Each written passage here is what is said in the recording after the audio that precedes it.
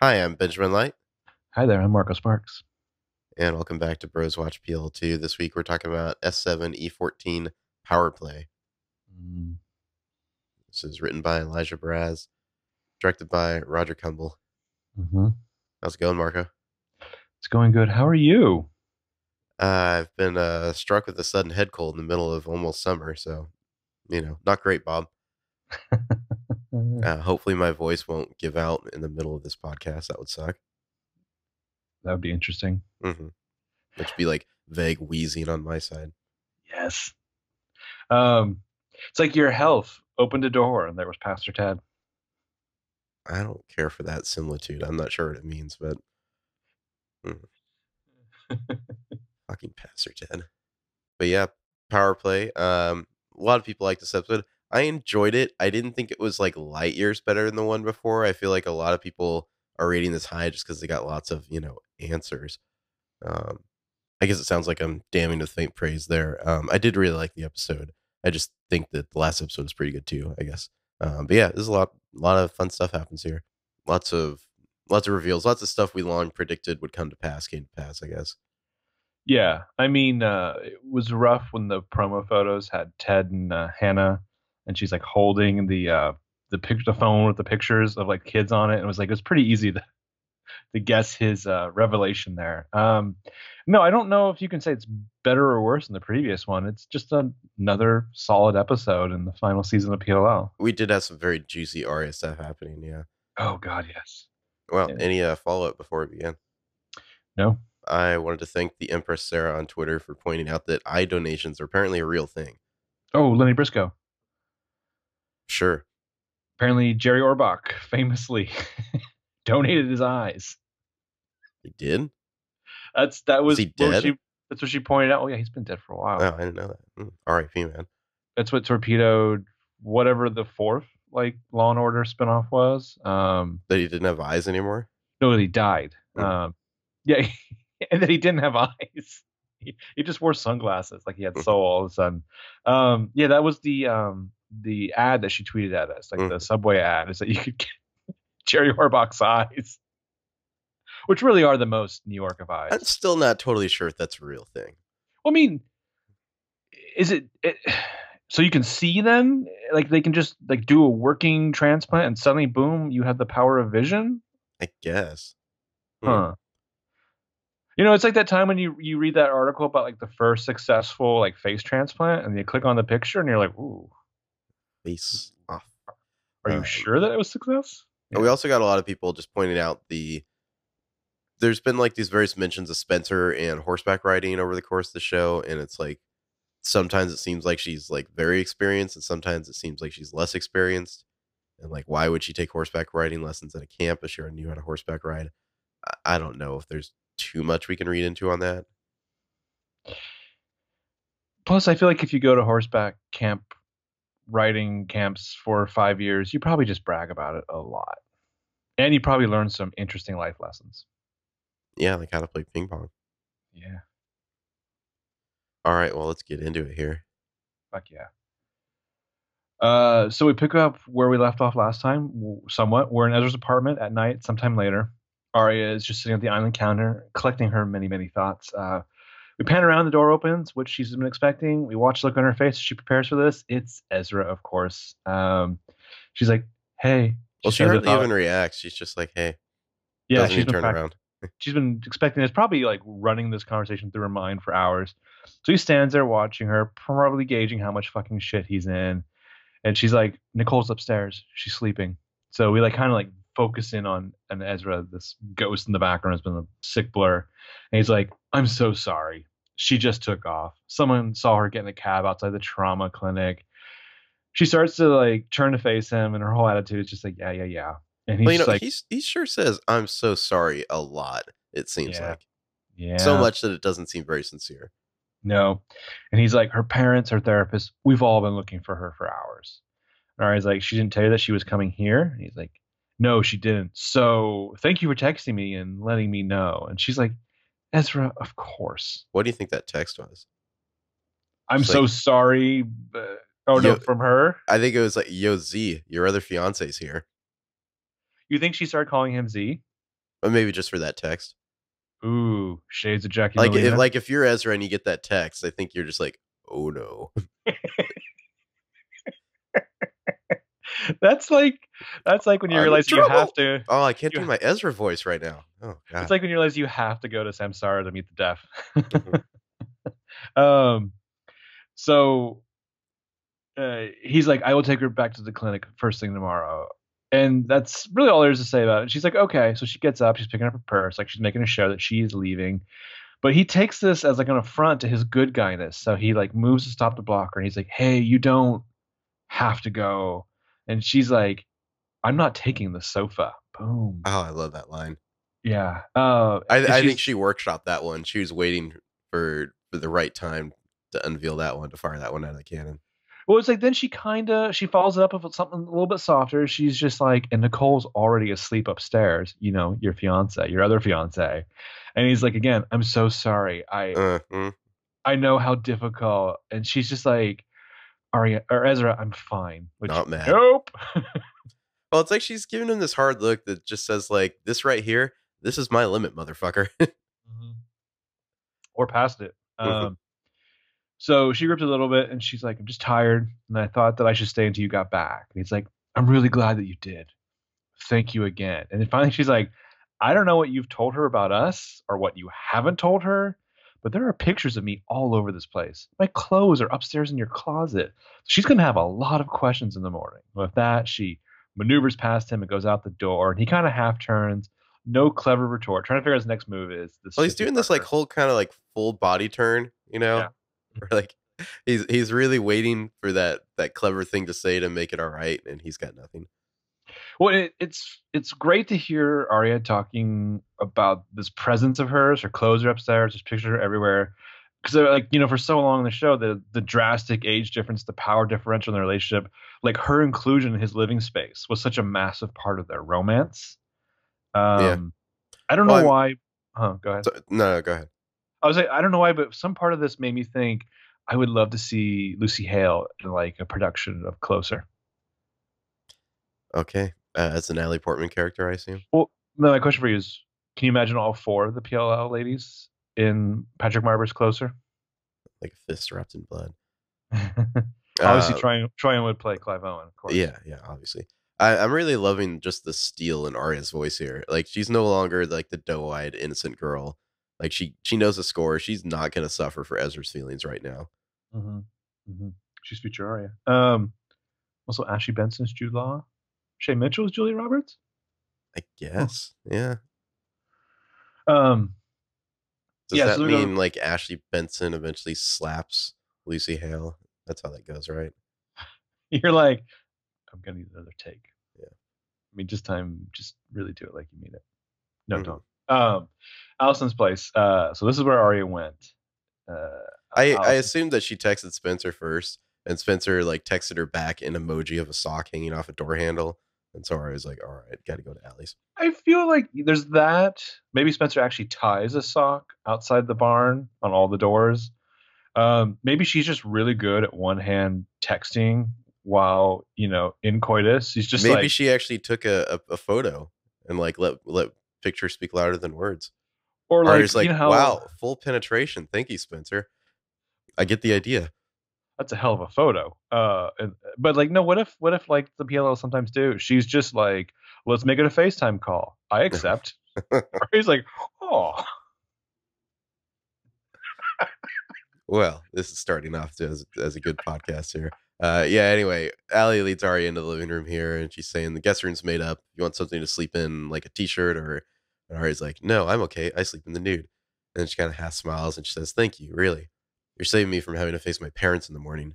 They still don't really understand the whole Nicole situation. And Allie's like, do you? best question she's asked in years. So you get to see Arya pondering like how to answer that maturely. And it's just, yeah, I understand why he wants to help her, especially after seeing her, all those leaves in her hair. And Ollie's like, have you eaten? And Arya says, I'm not hungry. I feast on souls, and you have none. And then Allie says, "That's not what I asked. Come on." So they go into the kitchen, but then, oh shit, the game board is magically moved in Allie's dining room right now, Mhm. all by itself. It's got the black box cover on it. Allie's like, "Oh my god." And Ari says, "How long has that been here?" And Allie says, "I don't know." So they hurry over. They lift up the lid off of it. Game board is fully lit up. It's like playing some vague carnival music. There's all these lights flashing on and off. The game board pieces are on the board now, and they're kind of like moving around on their own. Like there's magnets underneath them. Like they're seizing underneath. Yeah. Yeah. The phone in the center, the game phone is like seemingly like glitching out. It's got all this like weird diagnostic stuff showing on it, like a post screen or something like that. It's doing all this weird shit. And Arya says, "Is there a chance? Any chance this thing's broken?" And Allie says, "It's not broken. It's deciding." And then we see both the Arya and Allie figures are kind of moving around in these little circles next to each other on either side of the church there. And then we go to the credits. Yeah. It's a hell of a sight to see this thing Yeah. like having its little seizure. Well, this is the first time we've seen it move the game pieces. Yeah. We've seen them having been moved in the past, but yeah, it's the first time we see them move on their own. I would love to just see like what is underneath this, like the construction of this thing. Yeah. Presumably those must be magnets that are being controlled underneath there. Seemingly the inside is magnets, deadly gas, secrets, and knives. Mhm. Lots of knives. We need the full on like the spinning buzzsaw thing to come out Man, next week. I can't wait for the next episode. Oh yeah, tell me about it. Like again, kudos. Even when it looks like it's fucking up, like I love that Allison does the work of making it even more ominous. You know, because It's God, deciding. God forbid, A's just like fuck. I knew we should have paid attention to this thing. AD sends him a text. It's like, can he go just turn that thing off and then turn it on again? Just wait 15 seconds. You tried rebooting it. Yeah. I mean, I would, but I'm exhausted from moving it magically into your home. Which is, it's got to be heavy, right? It seems like it, yeah. I mean, it's big. Yeah, that's a tough move. Yeah. Anyway, we get the credits. Allie is the shusher, leaving, of course, Arya the hammer for the next episode. Mm-hmm. And then it's the next morning. We're looking at Spencer's nightstand there. We see a silver or maybe stainless steel watch there on the nightstand, not the kind of watch she wears. And her phone, it starts ringing. Allie's calling. And Spencer kind of groggily reaches over for the phone to answer it, inadvertently knocking the watch onto the floor. And she's like, "Allie?" Then we cut over to Allie's place. She's not in a good mood. She's just staring at this game board still. Just it's still like flashing and being crazy. And she says, "I called you last night." And Spencer says, "I was busy. What's up?" And then she gets up and slides out of bed, and we see, oh, behind her in bed is a sleeping Detective Marco Fury, shirtless, Get it, girl. wiped out, Yeah. in need of some electrolytes. Oh, yeah. I have so many thoughts about this hookup. We'll get to them at the end of this scene. Huh. hmm Yeah, Allison's like, the game board's what's up. And, Fury's wiener. When exactly did we decide to move to my house? Was this your idea? I like how you said Fury there. Did I? hmm So Spencer goes around to the corner of her bedroom nook. Like in the background, we see Marco like rolling over in his sleep. Spencer kind of like quickly ducks around that corner, and she's like, "You're joking, right? It took me an hour to get that monstrosity out to the loft so that nobody would see it. You're saying that it's gone?" I was like, "It's not gone, Spencer. It's on my dining table." She was like, "Does that mean it's your turn?" And Allison's like, "It hasn't decided yet." So Spencer sighs, and like Marco's like seemingly like awake, and he calls out like, "Are you always up this early?" Because he can probably hear most of her side of this conversation. So Spencer kind of leans back around, smiles at him, and Spencer whispers like, "Hey, good morning." And Allison on the phone's like, "Who are you talking to?" So she says, "Nobody, but I really do have to go. I'll call you back. Bye." And Allison's her face is just like, "What the fucking fuck? Did she just fucking hang up on me?" Um, I don't think he overheard her there. I don't know. He seemed asleep. They were talking that loud. the space of eavesdropping is an interesting, ever-changing concept in Rosewood. But yeah, so having hung up, she walks back into the bedroom area where Marco's like sitting up on the bed. She sits down her phone, and she's like, "Hey." I want to point out she's still got that big bandage on her chest from the bullet, which Yeah. sexy. Also, that is like right in the middle of her upper chest. Like that seems like more than a sling. Like I feel like this wound keeps moving around. Like Mm-hmm. where it is right now, that's like piercing your aorta. Yeah, I think that thing moves around, especially after last night. Uh-huh. Spencer's like, "Hey, did you sleep okay?" He's got this like smug bro smirk on his face, and he's Yeah, like, he did. "Mm-hmm." Yeah. Spencer comes close, and she's like, "I'll go make us some coffee." And he's like, "Or you get back in the bed for a little bit." So they start to smooch. His phone starts ringing. He sighs, checks it, or he says, "I really need to check this. I'm waiting on an update of case." So he slides out of bed, kneels down, picks up his phone, which is probably hanging in his pants on the floor there. Whatever he sees on the phone like startles him a little bit. Spencer notices that. She's like, "Everything okay?" He's got this like very like sudden stone face, change of demeanor as he grabs his pants. He's like, "I just need to hang in a little earlier than I expected."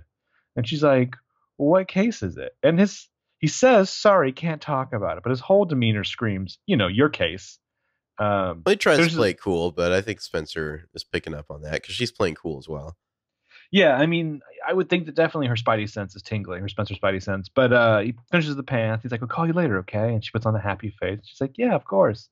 She watches him walk off, like, possibly contemplating all this means. I just gotta say, man, this girl fucks up law enforcement like she's Al Capone. Sure. Yeah. Well, let's think about the timeline of this hookup here. Oh yeah. So, when last we saw these two, You know he what's had been erotic? Is grief. in severed fingers. Yeah, rotting Uh, flesh. So yeah, he'd yeah. been called in to open up this package they'd received and found Mm-hmm. like a rotting finger. And meanwhile, she was comforting the just devastated, grief-stricken Toby there at the hospital. Mm-hmm. Now, at some point, she has to, I don't know, put Toby to bed. I don't know what she does with him. She gets rid of him. She Yeah, yeah. comes home. She spends an hour moving the game board outside Mm-hmm. because she senses that she might have some company. Mm-hmm. And then I don't know, some sort of texting probably takes place, a little you up, come over type stuff. Hey, So you he can up? come over there. Yeah. You up? Yeah. She's been busy. Yeah, yeah. You would think that she would be exhausted, but no. One always has energy to play sexual Jumanji. Yeah. So cut He's cut like, let to me let me tell you about the day I've had. And she's like, no words. bad finger. So cut to Lucas's loft.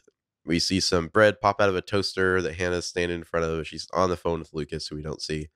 And she says, "Yeah, Caleb's doing better. They sent him home last night." "No, Lucas, it's not your fault. I should have been there." "Well, maybe the investors will change their mind." "All right, we'll talk soon." So she hangs up. I guess that's the end of Hannah's fashion career. I don't know. That was short lived. Emily comes rushing into the scene. She's got some concerns about the shirt that she's wearing. She's kind of like holding it out, uh, off her body. And she's like, "Does this smell?" And Hannah's like, "What?" And Emily says, "One sniff, please." So Hannah smells Emily's boobs. And Emily says, "I was supposed to do laundry last night, but I was out following Sydney until 4 a.m." And Hannah's like, "You're fine." Emily, it's a school night. Yes. Your point. Can't be trailing people to 4 a.m. You need to cut it off at 3 a.m. Well, as we're going to see, Emily not too concerned about arriving on time. Um, No. Yeah, But yeah. yeah, So so Hannah says you're fine. Emily says okay, but then when she turns around, Hannah kind of sneers at her back, and she says, "Except for that giant coffee stain, how did it even get there?" And Emily's like, "What? Senora Mott tripped in the teacher's lounge and got it all over me. That seems rude." yeah. So Emily just takes her shirt off right there, and Hannah tosses her another one that was just like sitting on the couch, or I guess that was from the laundry bin, Hannah's laundry bin there. Um, and we see Emily just put the new shirt on there as they're talking. Uh, it is interesting, like, Emily's outfit here. She's got these, like, kind of, like, leather ankle-high boots on, Mm. these, like, incredibly tight high-waisted jeans and a t-shirt, and I guess this is how she goes to school? Yep. Those are, like, really tight jeans, is all I'm saying. Hannah, of course, meanwhile, just has this, like, crazy, like, lacy I don't even know what to call this thing. It's some sort of, like, weird shirt with, like, these, like, frills around the shoulders. Um It's like you can see everything underneath basically. You probably wouldn't wear this to a teaching job either, I guess. But perhaps if you're a fashionista, it goes well. I feel like the bar is, it's been set long ago for whatever the occasion. Like the questions of would I wear this kimono to a police Mhm. interrogation? The answer is yes. Yes, I would.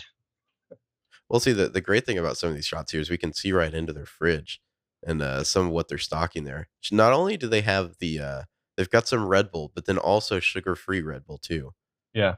uh, as well as, like, champagne, beer, water, some, like, preserves, lots of yogurt, it looks like. That's quite the fridge for them. Yeah. Anyway, what are they talking about? So Hannah says, "So what happened last night? Did Sydney lead you to Jenna?" Naomi's like, "Not unless Jenna lives in the bathroom of a Greyhound bus." She says, "That's where Sydney left the tracker we put in her bag. By the time I found it, we were halfway to Pittsburgh. AD is still one step ahead, and I'm 40 minutes late to work." So she then grabs that piece of toast from the toaster, takes a bite, and she's like, "Can I eat this?" And Hannah's just like, "What?" And then Emily goes, like, throws on her coat. And Hannah's Well, like, like, how "Em." does Emily still have a job? She's an hour late. It's like her Yeah, 3rd day. yeah. Like, to think she was giving Addison Derringer all that shit for missing practice. Also, just a plain piece of bread, no butter, no nothing. It's monstrous, yeah. I mean, Yeah, what that's she does with that bread is just untenable.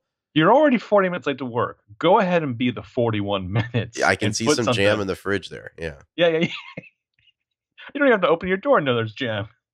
Yeah. So she like Well, and throws on the also just coat. that detail with Sydney, though, putting the tracker in a bathroom of a Greyhound bus, nice. Like, that is Yeah, a good move. yeah. I didn't think she had it in her. Mhm. not gonna lie to you. But Sydney is very surprising this episode. So Hannah's like, Emily's like, yes. Hannah's like, I'm the first one that hasn't completed her turn. Emily like looks like now she's suddenly too late to give a proper shit about this, and she's like, "Look, I know that you're worried, but maybe putting Caleb in the hospital and hurting your business was your punishment. Just try not to freak out over something you can't control." So she Yeah, kind of that'll happen. gives her a nod, and Hannah faces her way right into this situation. It's not very particularly comforting. So then we get to the Well, teacher Emily lounge. Emily eating more just plain toasted bread on the way out, that's so Crunch, gross. crunch, crunch, crunch, Yeah. crunch. Yeah. Ugh. Uh, the teacher's lounge at Rosewood High. Some people are clearing out after like a meeting. Paige is like wiping up crumbs of something or other. And so as like Paige is people, filthy. is it just her crumbs? Like, I don't know damn. if it's the whole table is gross with, like, crumpled up papers and napkins and all this, and Well, yeah. what's worse? Paige is leading some kind of meeting and making huge crumbs in front of herself, or meeting adjourned. Now Paige is cleaning up after her filthy like subordinates. Can you just Um, imagine the meeting where she's like, Paige is eating her own, like, dry toasted piece of bread and just dripping crumbs everywhere, or and then no one like says anything? Emily being Emily reaches over and just takes a bite out of it, like, Mm. and then gives it back to Paige, and the rest of the teachers are like, "What the fuck is happening here?" Also, tripped and spilled hot coffee all over your back. This is a weird hazing ritual. Mhm.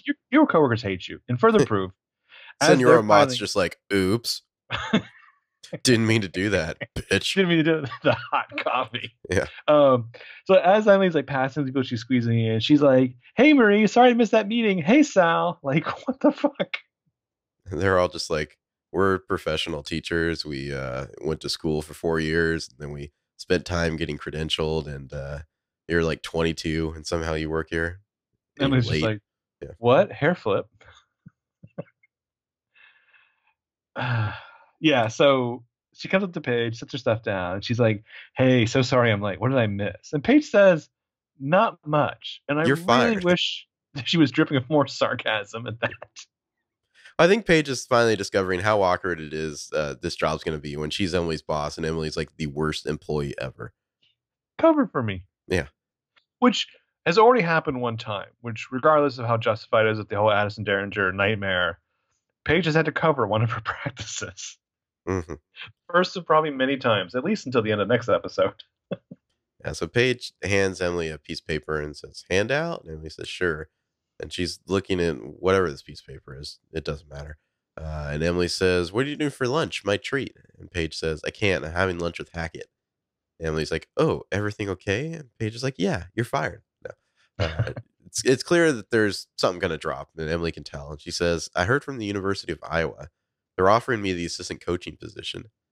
And Emily says, "I thought that they offered that to someone else. That's why you took the job here." And Paige says, "I guess they changed their minds." So maybe reading between the lines here, is it possible that Paige has always had a line on this Iowa job Yep. and she's just holding off to see if she can make things happen with Emily here. Yeah. And now that it looks like it's not going that direction, she's peacing out. That's kind of how I read the situation.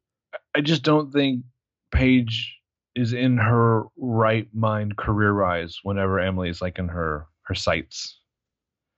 Well, I mean, it's like she basically says herself later in the episode, like it it feels too much like she gets put back in her high school mindset when she's around and seeing Emily and Allie sharing secrets and all that. It's like it just everything reverts back to high school mode, which And I can buy.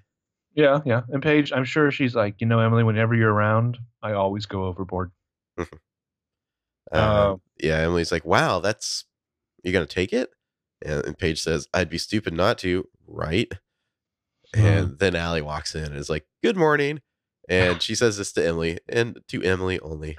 And Emily's like, hey, you're back. And she turned around and talked to Allie, and behind her, Paige just like rolls her eyes. She's annoyed. She's just like fucking typical. And she just pieces out and walks off. Like they were in the middle of conversation, and Emily's just like, oh, I'm sorry, Allie's here now. Yeah. And Allie says, yeah, I'm in between classes. Can we talk? And Emily's like, yeah, just give me a sec. And then she turns back and Paige is gone. And Emily kind of, I think, belatedly realizes how that all just played out to Paige. And Allie's trying not to look too satisfied. Yeah. But she definitely enjoyed that. Yeah. So I'm just, meanwhile, in the hallway on the way to their classes, Sal and Marie are just snickering. snickering, but like I feel like they're pissed. They're like this is like something that like that's some sort of like union busting thing to like avoid paying a real salary or something like that. Yeah, yeah. So in Spencer's great room, Spencer comes walking in the house and she calls out, Mom, did you get any mail? I'm expecting but she stops when she sees that there's a suitcase by the stairs. How interesting, because all the Hastings leave their suitcase by the stairs so that the rest of the family will know. I mean, do they have like a butler off screen who's going to handle their luggage that they're constantly leaving around? Oh my God, I would love like season 7. We see the previously unheard of Hastings butler who I mean, they definitely have like secrets. A cleaning lady, right? Sure. I'm sure that like once or twice a week that like a cleaning lady showing up to vacuum and whatnot. I don't see them doing that themselves. Just like a 7-foot tall German woman, like previous like Stasi employee. Yeah. So she looks over the coffee table and there's a briefcase, Peter's, which has been left open. And Peter, what are you leaving your briefcase open for? This has to be intentional. Yeah, I was gonna say maybe he was doing it on purpose. So there's some files in there for Hastings and Reedman, partners in law. So Spencer goes and checks out what's in there. Right on the top of some files of those files is a business card for a private investigator named Maddie Harper. So she does more digging. She finds Peter's passport, and like a smart girl, she flips through and discovers he's actually been back in the country for a while now. So in the other room, we hear Peter call out. Peter's birthday, May 22nd.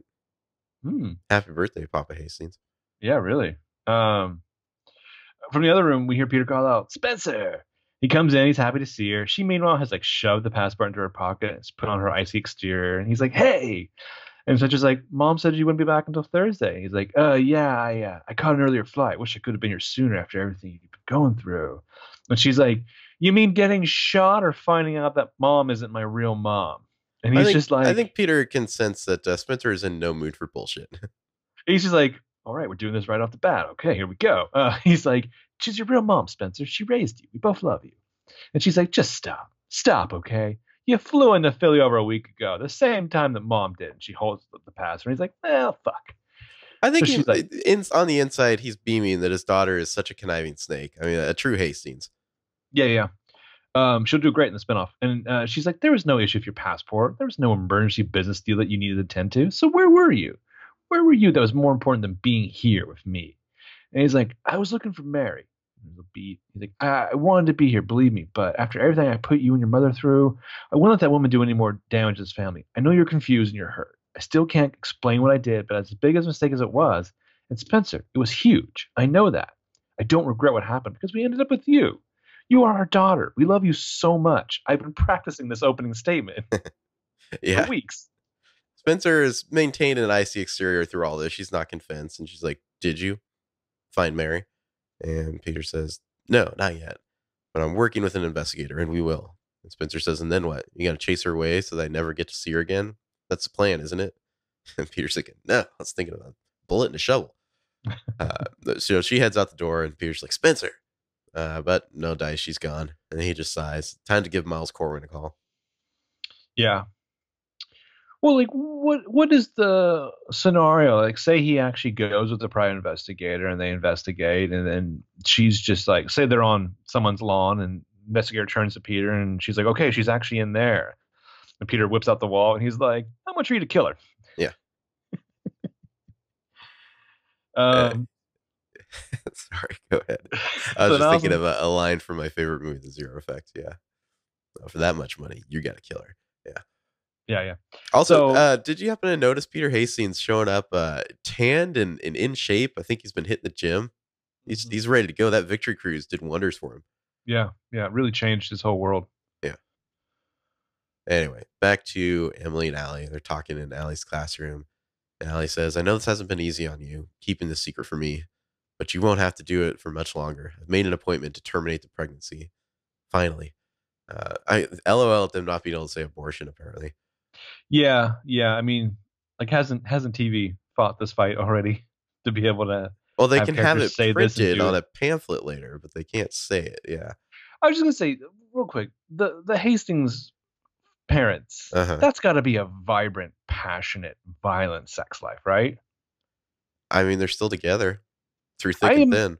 I imagine the foreplay involves just like throwing cutlery and silverware and plates at each other, Mhm. like a Mr. and Mrs. Smith thing, like like Who's Afraid of Virginia Woolf kind of like See, foreplay. I see a bit more of like a House of Cards. I can't think of those characters' names right now, but you know the main two, Kevin Spacey and Robin Wright. And They're Claire they're and power Frank. couple. Yeah, Claire and Frank. Yeah. Okay. Hmm. Although, granted, Um, I've only watched 2 seasons of that show, so maybe that doesn't apply anymore. you think Peter's pushing reporters in front of trains? Absolutely, yeah. You win some, you lose some.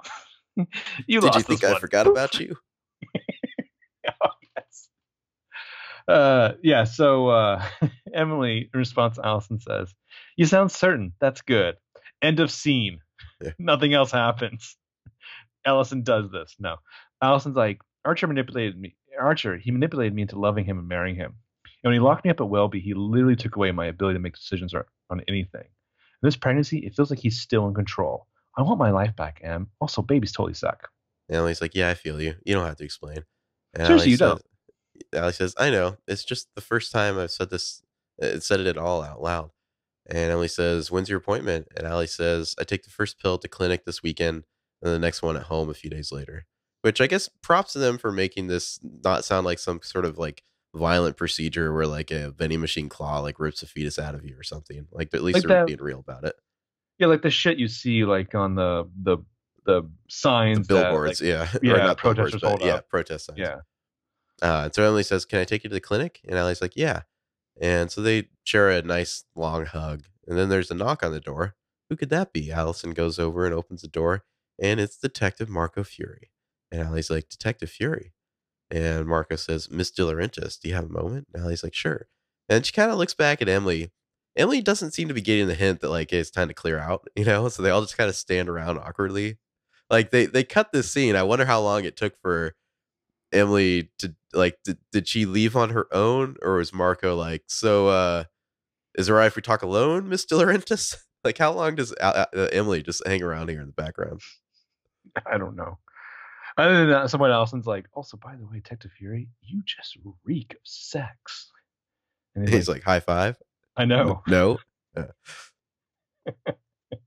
So meanwhile, Ezra and Ari are getting Speaking of coffee. reeking of sex, yeah. Yeah, they're getting some coffee at the brew, and Ezra says, he's mind you, he's had a moment. Like now he gets to have his say. He's He's got his like, cappuccino now. yeah, she said that the treatment facility just felt like another form of captivity. So That's she fair. hailed a very expensive cab and drove back to the last place she called home. She's She's been in the jungle for 5 years, so she doesn't know about Uber. Also, I hope that cab ended up on Ezra's credit card. Absolutely, yeah. So Ari's like, your apartment, meaning the home. Well, And she's Ezra's like, keeping her cards very close to her vest here. Like there's something almost like prosecutorial about her vibe. yeah, It's like she's emotionally detached herself from the situation enough to kind of analyze it as it's happening. well, Also, they're writers, so when they manipulate each other, I would think that the words would be very important. Hmm. I would think you'd want to keep the prose, guarded.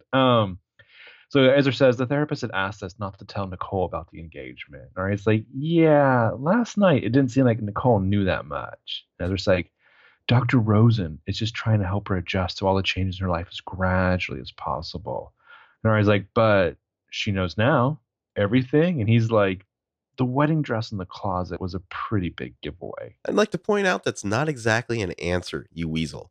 No. So she raises her eyebrows, has this look on her face like, yeah, no shit. But also like maybe she wants to laugh at like how ludicrous this is, but considers it bad taste. It's kind of funny. He's like, but hey, look, we talked for a while. She says that she wants me to be happy. I am sorry. I've been such a crappy fiance and a Hmm. man and a person. But I hope you realize that with her being here, her being alive, it doesn't change a thing about how I feel about you. She'll be gone in a few hours. We can go back to being us again, I promise. First of all, the way he words that is so manipulative, though. Also, he's scooted closer and taken her hand at this point too. Yeah, yeah, yeah. But he is directly like being like, it's a big deal that she's alive, so like you need to stop being upset with me or whatever. Or he's like, okay. And he's like, I love you. And she's like, I love you too. And they kiss, and then she like generally seems relieved. Also, he has this line here. I hope you realize that with her being here, her being alive, it doesn't change a thing about the way I feel about you. Is that totally true? I don't know. Like the situation they're in right now is like unheard of and ludicrous. Hmm. How the hell would you react to one supposedly dead fiance coming back into your life? I feel like he's underplaying the real issue here. I don't know. He's just trying to appease her, of course, I'm sure, but like I feel like he isn't being totally honest with Arya or himself. It's just like dead girls, man. They stay the same age. I keep getting older. Yeah. Arya should just be like, why not? Like, what are you, some heartless monster? Like this doesn't have any impact on you at Well, all? especially since he's just opened the door with the, her being her being alive, her like conquering the mortal coil and what have you. Um, yeah, but Ezra being a heartless monster, that checks out. Hmm. Back to Allison's classroom. It's just her and Marco now. Emily's fine taking the hint and bounced. Allison's like trying to wrap her head around all this new shit that's come to light. And she's like, a finger? Someone sent you a finger? Are you sure it's not a crazed Spoby fan? And he's like, Bad finger. it's it's Archer Dunhill's. Yes, the prints were a match. And she's like, do you have any idea who sent it or why? And he's like, it seemed like some sort of taunt or a game. He takes a step closer. She seemingly instinctively takes a step back. He notices. Yeah, he kind of eyes her as she steps away. He's in detective mode right now. I'm not sure if Allie is entirely aware of it. I think she kind of No, catches up no. because I mean, she's she starts to processing. play it a little more cautiously towards the end of the scene. Yeah, she's processing several plots at once, so Yeah. she's not necessarily aware of how she's coming off. But he's like, this morning, our forensics team confirmed that the finger was detached from tissue that had been decomposing for some time, possibly around the time that Archer Dunhill disappeared in the first place. We're now treating this case as a homicide. Austin's taking this all in. And Well, this he's is where like, she's really trying not to look guilty here, but she's having a hard time making eye contact. She's yeah. just kind of like looking away. He's like, I know this is difficult, but I do hope that we can count on your help with this investigation. Anything that you can tell us about anyone that might have had a motive or held a grudge, it could help us out significantly. And she's like, he was a con artist who treated dozens of mental patients without any actual medical training. Yeah, I know a few people who might hold a grudge. And he's like, including you. And she's like, I'm not upset that he's gone, if that's what you're asking. He says, well, what about Mary Drake? And Allison's kind of surprised with this. And she's like, you think he might be involved? She might be involved? Marcus says, she's gone into hiding. And after what you told us about her connection to Dunhill, she's a person of interest in this case. And Allison's like, guess you can't be too sure about anyone these days. And he's like, no, you can't. Mm. Allison makes A some, little bit of a questioning tone in his voice there. yeah. Allison makes some Hannah face. I would have loved if Allie's like trying really hard not to react at all to this. I would have loved if she was just like, no, you can't. And he's like, no, you can't. And she's like, No, no, you can't. you can't. Yeah. No, you can't. Yeah. Does he suspect? Seems like he might a little. Yeah. Well, this is Guy goes missing, ends up dead. You're gonna figure his wife is a top suspect, especially with all that motive. I feel like Marco Fury is going to have suddenly found himself in like a 1980s Michael Douglas plotline. For now that he's like had sex with Spencer, he's starting to notice that things around her don't quite make sense. Spencer reaching under the mattress for the ice pick. Yeah. Yeah. So after the commercial, we're at Allison's at night. Hannah's like taking in the board game, freaking out while everyone sits in a cluster on one chair in the living room in the background. And she's like, "This isn't happening." And Allison's like, "Yes, it is. No, 80 Hannah's Hannah like, says. "No, yeah, no, 80 doesn't get to poison Caleb, bankrupt Lucas's company, ruin my reputation, and then expose us for a murder all in one go. No." So And do Spencer's like, do we think Lucas is actually bankrupt now, or is Hannah just being "No, dramatic?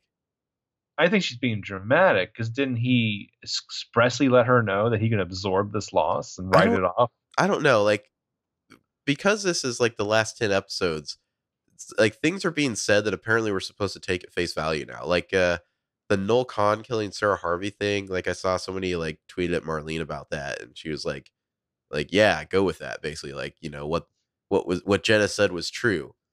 Unless there's like another shoe to drop there, we just kind of have to take that as a fact. So it's hard to know with some of these details that are getting spit out now. Is we're not getting like a flashback to show us, and so Mhm. we just kind of have to assume that they're telling the truth. I don't know. It's a little weird when we don't get a flashback to show us this thing happening. To just be like, is Lucas actually going bankrupt now? Is this like the whole like Noel Khan in a dream, push that girl down the stairs thing, or what? Well, but also, I feel like in some regards, information will get a little more bonkers as people theorize, take that as fact. I mean, like Tanner said, this should all be getting simpler, and I don't know that it will. So, for all we know, Noel Khan's twin brother killed Sarah Harvey's twin brother, twin sister, whatever. Um, it's late. Yeah, So Spencer says, Hannah, and Hannah's like, what? Where are the rules for this stupid game, anyways? Every time we fail a turn, the cops get a piece of Archer. What's next? His kneecaps or his earlobes? And Arya, yeah, bad finger. Arya says, or the video of you two digging up the grave. We already know that AD has that. And Emily says, this punishment for Charlotte. We didn't find her killer, and now AD is going to help the cops find us. And just then, a bell rings thrice on the game board, and they all walk over to the game. They're all concerned. We're getting like a lot of shots of the five liars, like from a low angle, like huddled around this board. Like I feel yeah, like the show's like really nailing a lot of those. yeah. Um, they're all concerned. Especially we get a cut of Arya looking extra concerned. And then on the board, all the buildings are lit up, and all the liar game pieces are over at the start, except for Allie's, which has moved to mystery location. Mm-hmm. And Allie says, my turn, mystery location. Great. And then the phone at the center game has a little question mark on the screen. So Spencer taps it, a new screen appears. It says, solve the puzzle and get away with murder, where murder is like dripping red with blood in the font. And Spencer says, solve the puzzle, get away with murder. And the screen does a little flip animation, shows a new slide, says, or fail and go directly to jail. And then Emily says, or fail and go directly to jail. And Hannah says, all right, so we continue playing the game or the cops find out what we did. Didn't we already know that? That line feels kind of lampshady. Yeah. Like they had to put that line in to remind everyone what the current situation is. I don't know. It's a little Every, odd. Like everyone got Hannah it. Hannah calls Stakes. out, "Didn't we already know that?" Yeah. And Arya says, "Yeah, but now it's a race. We have to solve this puzzle before the cops can solve Dunhill's murder." And Allie says, "Sorry, again." I was. It's funny because I think sometimes, yeah, it's like you need to remind your audience, but at the same time, it's like if you come up with a new reason why you can't go to the cops, it's like I'm sure someone's like, we have to have one of the characters say, "Well, as you know, usually we can't go to the cops, so it's like we're aware. Please don't tweet at us. Yeah, yeah. How So about you just let the show happen, okay?" seriously, Riley says, Fury already suspects that Archer is killed the night he disappeared. He's gonna find out the truth. And Spencer says no one can screw up her turn. And then she like looks right at Hannah, just like throwing some shade her way. It's just not anymore. If the cops get one more clue about what we did, and Ari says it's game over. And Allie has picked up the A phone to examine it, and they're all just like looking around, more worried and stressed than ever. And then we cut to underneath Spencer's bed. We're kind of looking out from under her bed. We see Hannah's lying down, kind of grimacing as she's looking underneath the bed. There's like some slippers, a box, and that stainless steel watch of Marcos is under there.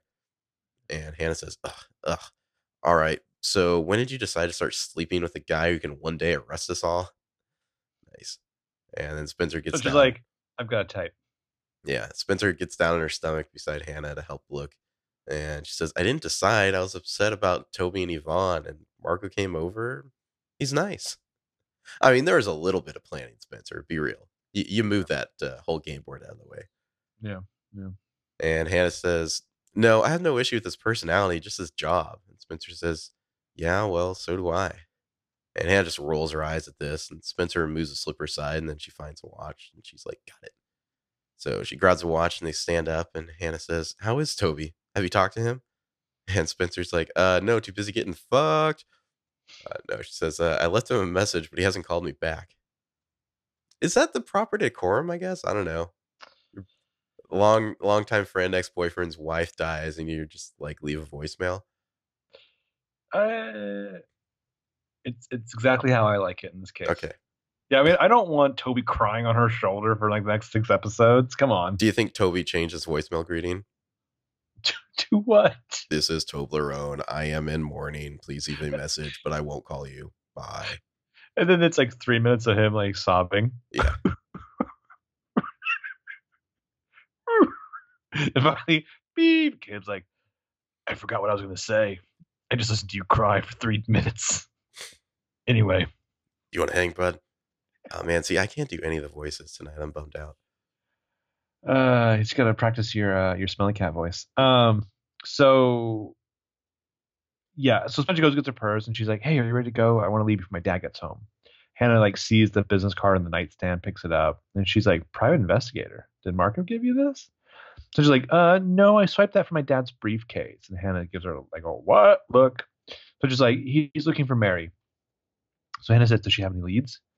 Spencer says, "I don't know." Hannah has this look on her face like, "I can work with this." And she's like, Well, "We she's should like find out." slapping the card against her palm, like a plan is forming in her brain. Yeah, Yeah. we should find out. So she's like, "No, we shouldn't." Hannah's like, "Spencer, Mary was in the blind school when you got shot. She could have seen the second shooter, and maybe she saw AD, and that's why she ran away." So she's like, "Or she ran away because once Be- she told me that she was my birth mother, she realized it was a colossal mistake, and then she never wanted to see me again." Also, Okay, why don't the cops want to arrest her as an accomplice to Archer Dunhill? I don't know. Like, did Allie just not want to press charges or something?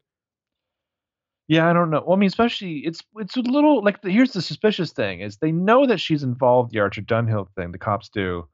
She's also the person that Allison was like released into the custody of. Yeah. Yeah. So that's a little strange. Fucking Rosewood, man. Yeah. So Hannah's like, "No, Spencer, that's crazy." So it's like, "Well, crazy runs in my family," and Hannah has like the slightest of smirks. Mhm. So Spencer says, "Look, I want to find her. Believe me, I do. I have so many questions. I wouldn't even know where to start." What do And you really Hannah's, want to ask her, Spencer? I mean, let's be real. Hey, Mom, why are you so crazy? um, I feel like the first question would be, Pastor Ted, seriously? Yeah. Hannah's like, "How about why'd you run away?" And Spencer's like, "Yeah." So Hannah turns, she dials the number on the card, it rings, and someone answers. So we hear Hannah say into the phone, "Hi, Miss Harper. I'm calling from Mr. Hastings' office." Spencer says nothing because the con is on. You know, you'd really think that Peter Hastings, in all of his dealings, would warn any like clients or inspectors or coworkers, like, should any young woman, ever call pretending to work with me, Mm. just stonewall at all costs. Don't tell them anything Well, because and I know my daughters. Yeah, also doctors. doctors. Yeah, Should any young women pretend to be my wife call to like refill their pills? Let's have a complicated series of code words that we use in yeah. They need a communications. password.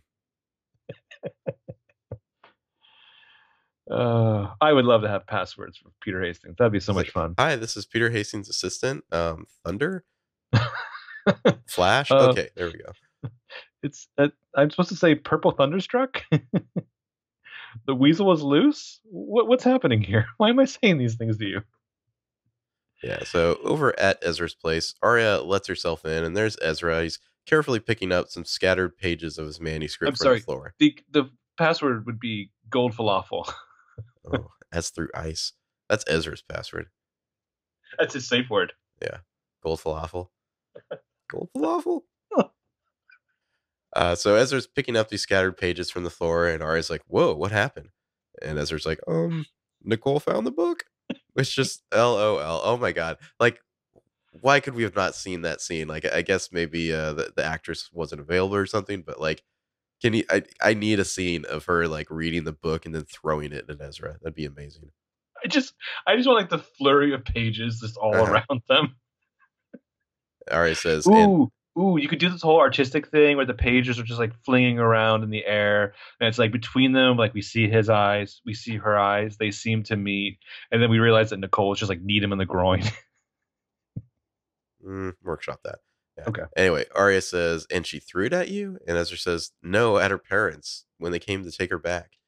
And Uh, the second time that a girl who was the subject of one of his true crime novels fucked with the pages of his beautiful story. I know. Arya comes over and she kneels down and picks up a particular page. And we see there's a handwritten note in the margin. It says, this memory of us kept me alive. I can't tell you how many nights I thought of you. And Arya says, did Nicole write this? And he doesn't say anything. She turns away to read it. And he kind of stands and walks over like he wants to stop her, but he's resisting. And Arya's reading aloud. She says, this memory of us kept me alive. I can't tell you how many nights I thought about you and our love. And I knew that I had to be strong. And then Ezra finally kind of like reaches over and puts a hand on her shoulder to stop her. And he takes the page away from her without a word and just goes back to picking up the other pages on the floor. And Aria just kind of nods to herself, feeling shitty. Her supposed fiance is just back arranging pages on the floor. She's being remarkably calm with Ezra about all this. Yeah.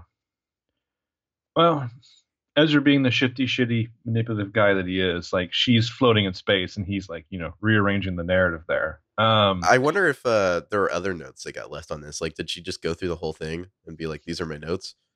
Ooh, ooh. Like, can you imagine being Nicole in this situation? First of all, as it's been like a couple weeks, seemingly, Mhm, Ezra mhm. has yet to mention that he is engaged to somebody else. He just found that out. He found out Yeah, they're just about to get married, and then you find out they wrote a whole book about you that's about to be published, yeah. and the new fiance has been writing like half the book in your perspective. I mean, Mhm. that's just weird and creepy. Like, there's just no way that'd be cool. How do they publish this now? It's the PR Mhm. for this is gonna be fucking I mean, amazing. on the one hand, it's, gonna be more popular than ever because it's, like, this amazing story that she returned from the dead. On the Yeah, other hand, like, Arya just looks fucking horrible in this situation. I mean, Ezra looks bad too, but, just publicly, Arya having, like being like, "Oh, I'm his new girlfriend/fiance slash fiance who, like, wrote all of her parts in the book." That's just creepy. yeah. I can't wait to Ezra's getting calls and PR advice from James Frey. Um, like is part of Ezra thinking like, fuck, this is what I should have done. Back when Arya was in high school, I should have been like, Arya, what if we write this book about Allison together and you get to be Allison? Mhm. And Arya's like, hmm. And Petunia's like, no, not a good idea. Kill him instead. Put your name on the book. Yeah, it's super fucked up. I would love to think that Nicole's written other notes. Also, after trauma like Nicole's been through, how she acts, that's who can say? Like who can say how that affects how you'll be from one moment to the next? All the times that we've seen her on the TV, she seemed to have it fairly well together. But then Ezra's like, Nicole's super fragile. Like she's just a delicate piece of china There that is just a any little moment. bit of a disconnect. I mean, she did look pretty shaken when Arya ran into her, in the Well, dark there. it's the middle of the night and Arya's got a knife. Mhm. Not everyone would be as excited as you and She I would probably be. thought I escaped the jungle only to be killed by the queen of the jungle. Every night in the jungle, the same demon came to me. The demon of your face, Arya. Mhm. So meanwhile, at And Arya's like, shadows belong to me. I can't do the Bane voice right now. Oh, you think darkness is your ally? Meanwhile, at the high school, the swim team kids are all like filing down the hallway into practice. Emily is like letting them all walk past, like giving them pep talks, and she says, "Great job today, guys. Get some rest, okay? See you tomorrow." And they've all walked off. There's just like one girl who like gives Emily like the weirdest smile as she goes by. It's pretty funny. She must be a fan of Shane Mitchell's. Um, after they're gone, we see Paige come out of classroom behind Emily. Paige like immediately just turns and walks the other way. I feel like she had to know Emily was there, Yeah. and so Emily goes Oh after her. shit! Can I just get out of this hallway without having a confrontation? No. Fuck. Yeah, Emily goes after her anyway, even though it seemed like Paige was trying to avoid her. And Emily's like, "Hey," Paige is like, "Hey," and Emily's like, "You're here late," and she kind of saunters over to Paige, and Paige says, I had a call with the head coach of Iowa. I thought I'd use my office." Which, like, what, the locker room? And Emily's like, "Oh, really leaving?" And Paige says, "They want a decision by tomorrow." And Emily nods, kind of regretful, and she says, "When you showed up here in Rosewood, I really thought we'd get another chance at this, at us." And Paige says, "So did I, but coming back here is a mistake." Emily's like, "It doesn't have to be." And Paige moves closer to Emily, and she says, "I thought I was over high school, but it's really hard to be over a place when you're smack dab in it, and it feels like so much hasn't changed." And Emily looks away. She can't really dispute that. And Paige says, "You and Allie are still keeping secrets." And Emily says, "I told you it's not like it's not what you think it is." What does Paige think it is? I guess just romance is what she's saying. I don't know, but just general, it belies like a closeness and a control, that's just going to remind Paige of like the bullying and the outsiderness Yeah. that she felt. Yeah, Paige says, "Maybe not, but when I see you two whispering in the hallway, it takes me right back to high school too, to feeling small and insecure and paranoid, and I don't want to feel those things anymore." And Emily says, "You don't have to." And Paige says, "I know I don't. I can just go somewhere else." That definitely was not the answer Emily was looking for. And Paige is Yep. like, "Good night." So she leaves, and Emily's distressed because she's her losing girlfriend's like crazy right now, man. Yeah, One of them yeah, moved to Atlanta. Paige's moving to fucking Iowa. that's r- It does an that's r- assistant swimming coach job in Iowa pay more than an athletic supervisor at a high school? That's what I is it a wonder. is it an assistant swimming coach? I thought it was head coach in No, it Iowa. was assistant coach. Really? I don't think you could pay me to move to Iowa. Period. No, Yeah. Well, yeah, it no. was assistant. Anyway, after commercial, the A phone beeps and it displays some GPS coordinates, which I haven't looked up. I assume they're in Philly. And we see we're at Allie's right now, or I'm sorry, we're in the teacher's lounge. Allie's looking at her phone, and she says it's latitude and longitude. It must lead to the mystery location. She's in the teacher's lounge. She's video chatting on her laptop. The phone beeps again, so she shuts it off, and then we see she's chatting with Arya. Arya's on screen on the other end. She's sitting like too close to her webcam or something. Like a really, it's like a funny shot. I don't know. It's like Arya's like holding the iPad like an inch from her face or something. Again, Arya put technology in her hands, and she's just Mhm. fascinating. Yeah. And Arya says, "When are you going? I'll come with you." And Allie says, "After school." And then we see over at Allie's house, Arya's sitting on the couch. She sighs. She's holding the tablet, and she kind of frowns and looks closer. And she says, "Are you okay? You look a little." And Allie just shakes her head, kind of like brushing it off. And she's like, "Yeah, my stomach's just been kind of weird lately." "So where's Ezra now?" Arya sighs, and she says, "He's at home. He's talking to Nicole's therapist. Apparently, she had a setback because of the book. I just had to get out of there." Sorry. Uh, is it appropriate for Ezra to have this much contact with her therapist? No, It this is kind of it reminds me a little like Mad Men Don Draper with in the like first Don season. Draper in the Yep, first season. yep. Yeah. Yeah, I was totally thinking that. I feel like there's that. There's also the opportunity for Ezra being Ezra, just to be like, all right, I'm gonna do this and try to in your honor. Mhm. I hope I don't let you down. All right, I'm gonna call Nicole's therapist now. And Ari's like, oh, okay. And he rings and he's watching her and he's like, hi, it's Ezra. So Nicole, she's really fragile. She's gonna break. Seems like And he so can she's barely get any words out in the Ezra voice. he's also been running. He's out of breath. He's winded. Mhm. So she's just like, yeah, I'm just gonna go while you do that. And he's like, okay. And Nicole and as Arya's gone, he's like, sorry about that, Hardy. How you doing? Artie's like, "Man, I told you not to call me. My wife does not like you, man." Also, these calls are getting weirder. Mhm. um, yeah. So he's talking to Nicole's there, but she had setback. I said, get out of there. And Allison's He said just like, what? apparently she Sorry. had a setback. Yeah. Huh? He talks so fast sometimes I can't tell what you're saying.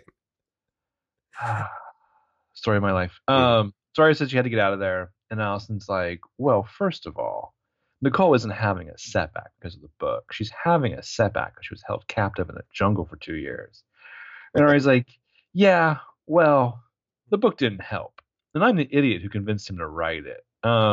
And then Allison gets so sick of the Ezra storyline that she has to run off to vomit, and I she's think the just the like, blame shifting by Arya there is like makes Allie want to hurl. Yeah. well, it's also it's almost Spencerific in how much she can put the burden on herself. Mhm. But Allison's like, I gotta run, and she like slams her laptop shut and runs off. And Arya's like, Allie, hello. So then the call's ended, but she gets an incoming video chat request with no caller ID, and she's just like, yeah, sure, I'll accept this, like a psycho. Well, probably Uh, thinking it's Allie, I assume. yeah, yeah, It's presumably. not Allie. No, so we get footage on the other end of this call of someone holding a file that has that Arya tab on it, the missing Arya file. From Jessica Um, De Laurentiis's own lair, yeah. and then we hear this heavily altered computer voice like Jessica De Laurentiis kept excellent records, and then full on footage of someone in a black hoodie addressing the camera with their altered computer voice. Where the face should be, there's just darkness, and it's black hoodie AD presumably. It's just like, if Ezra knew what was in your file, he would definitely choose Nicole, and she would be visiting him in jail. And Arya freaks out and throws down the tablet on the couch, and then AD is just like, I can still see you from this angle. Also, do you really want to stand above this thing while wearing a skirt? I'm just saying. Arya's Think like, about the ew. logistics. Yeah, but like that line is so killer. Like if you're AD, you just got to pat yourself on the back after this. And then we get just a great little sequence of shots here. Arya's like in full freak out mode. She turns back around and marches over to the game board. She picks up her game piece and she hurls it at some wine glasses that are in the foreground. It's like 4 wine glasses in a row. And it breaks through and smashes the one that she was like kind of behind in the shot. Mm-hmm. You kind of have to see it. There's a whole lot of kind of like background, foreground, like rack focus shots in this episode. Yeah. I think that's like a specialty of Roger Cumble's here because yeah, we get a bunch of that, and just that shot of the wine glass breaking with her kind of, we rack focus back to her in the background. She's panting, she's breathing hard, she's full of like panic and hatred, just exulting in her own destruction right now. Oh, it's perfect. This scene is great. It's like visually, what's on the page, the performances, it's just amazing. Again, I just love that AD gets to say it. First, Ezra would choose Nicole, and then she would be visiting him in jail. Where Well, he so what does belongs. that mean? What Um, could Jessica D possibly have in Arya's file that would make Ezra A go to jail and B choose Nicole over her? Now, obviously, the go to jail thing could just be statutory stuff. Although yeah, I yeah. don't, I don't know what the I don't know Well, and statute limitations on that probably is, but really shouldn't be one, but probably a lot of the surveillance, like spying on teenage girls and things. That might be something in there about that. maybe yeah, she might have some of that. Plus, I'm sure Ezra and his This would have buddies. been everything up to like the end of season 4, I guess would have been in I'm this sure layer. there was like a bachelor party that Ezra and his buddies went to, and somebody got killed, and they had like dispose of a body. Typical Did you bonding see stuff. that's what like a ScarJo movie they're making now? Oh, with That same like, premise. yeah. Which is weird because Is that, is that what happens? They have to they kill somebody? It's like yeah, the reverse they of all like the kill the other. stripper. Yeah, it's like a reverse very bad things or Stag, which is weird because in both those movies it's played as like villainous. I wonder how they're gonna do that in this movie. But yeah. Oh, cool. Way to go, ScarJo. Anyway, Very Bad Things is a terrible movie. Peter Berg is just an awful hack. I don't think any of those movies of that plot are particularly good. Not really, no. I always assumed that every other episode of Entourage was like that. Mhm. But yeah, this scene is fantastic, and again, we didn't really mention it. It's obvious, like this is Elijah Baraz and Roger Crumble's last episode of the show. So, Well, what would make Nicole choose Ezra over Arya, even though Ezra's going to jail apparently? well, I mean, Or Ezra I'm sorry, Ezra choose Nicole. Yeah, I would think Nicole would choose Arya over Ezra yeah, personally, really. but yeah, good question. I don't know. I'm gonna have to ponder and do some theorizing on what dirt. Seemingly, this is something that we're not aware of. I guess we're supposed to assume that Arya has something that she's done in her past that we don't know about that would make Ezra like not want her. Yeah.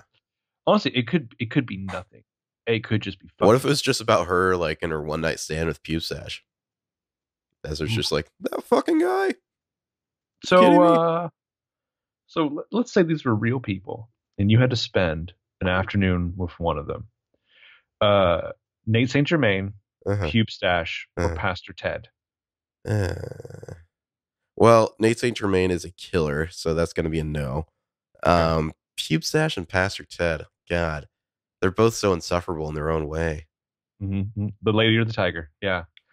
Um, what if I might say Pastor Ted. I don't know. Pube Stash, like if he had his guitar there, that's just like a no. I feel like so you make that decision, the other two depart, and like the Twilight Zone ending is like, well, since it's just the two of us, and then Ted pulls his guitar from behind the couch. He's like, let me introduce you to Antonio. Ted would just start playing like some Peter, Paul, and Mary or something. I feel like I could handle that. No, he I bet you he blasts straight into Puff the Magic Dragon. All right. I feel like I could still handle that more than pretentious douchebag Riley Pube Stash there. Like that guy Like just seems insufferable to me. his like wannabe Jeff Buckley. Hmm.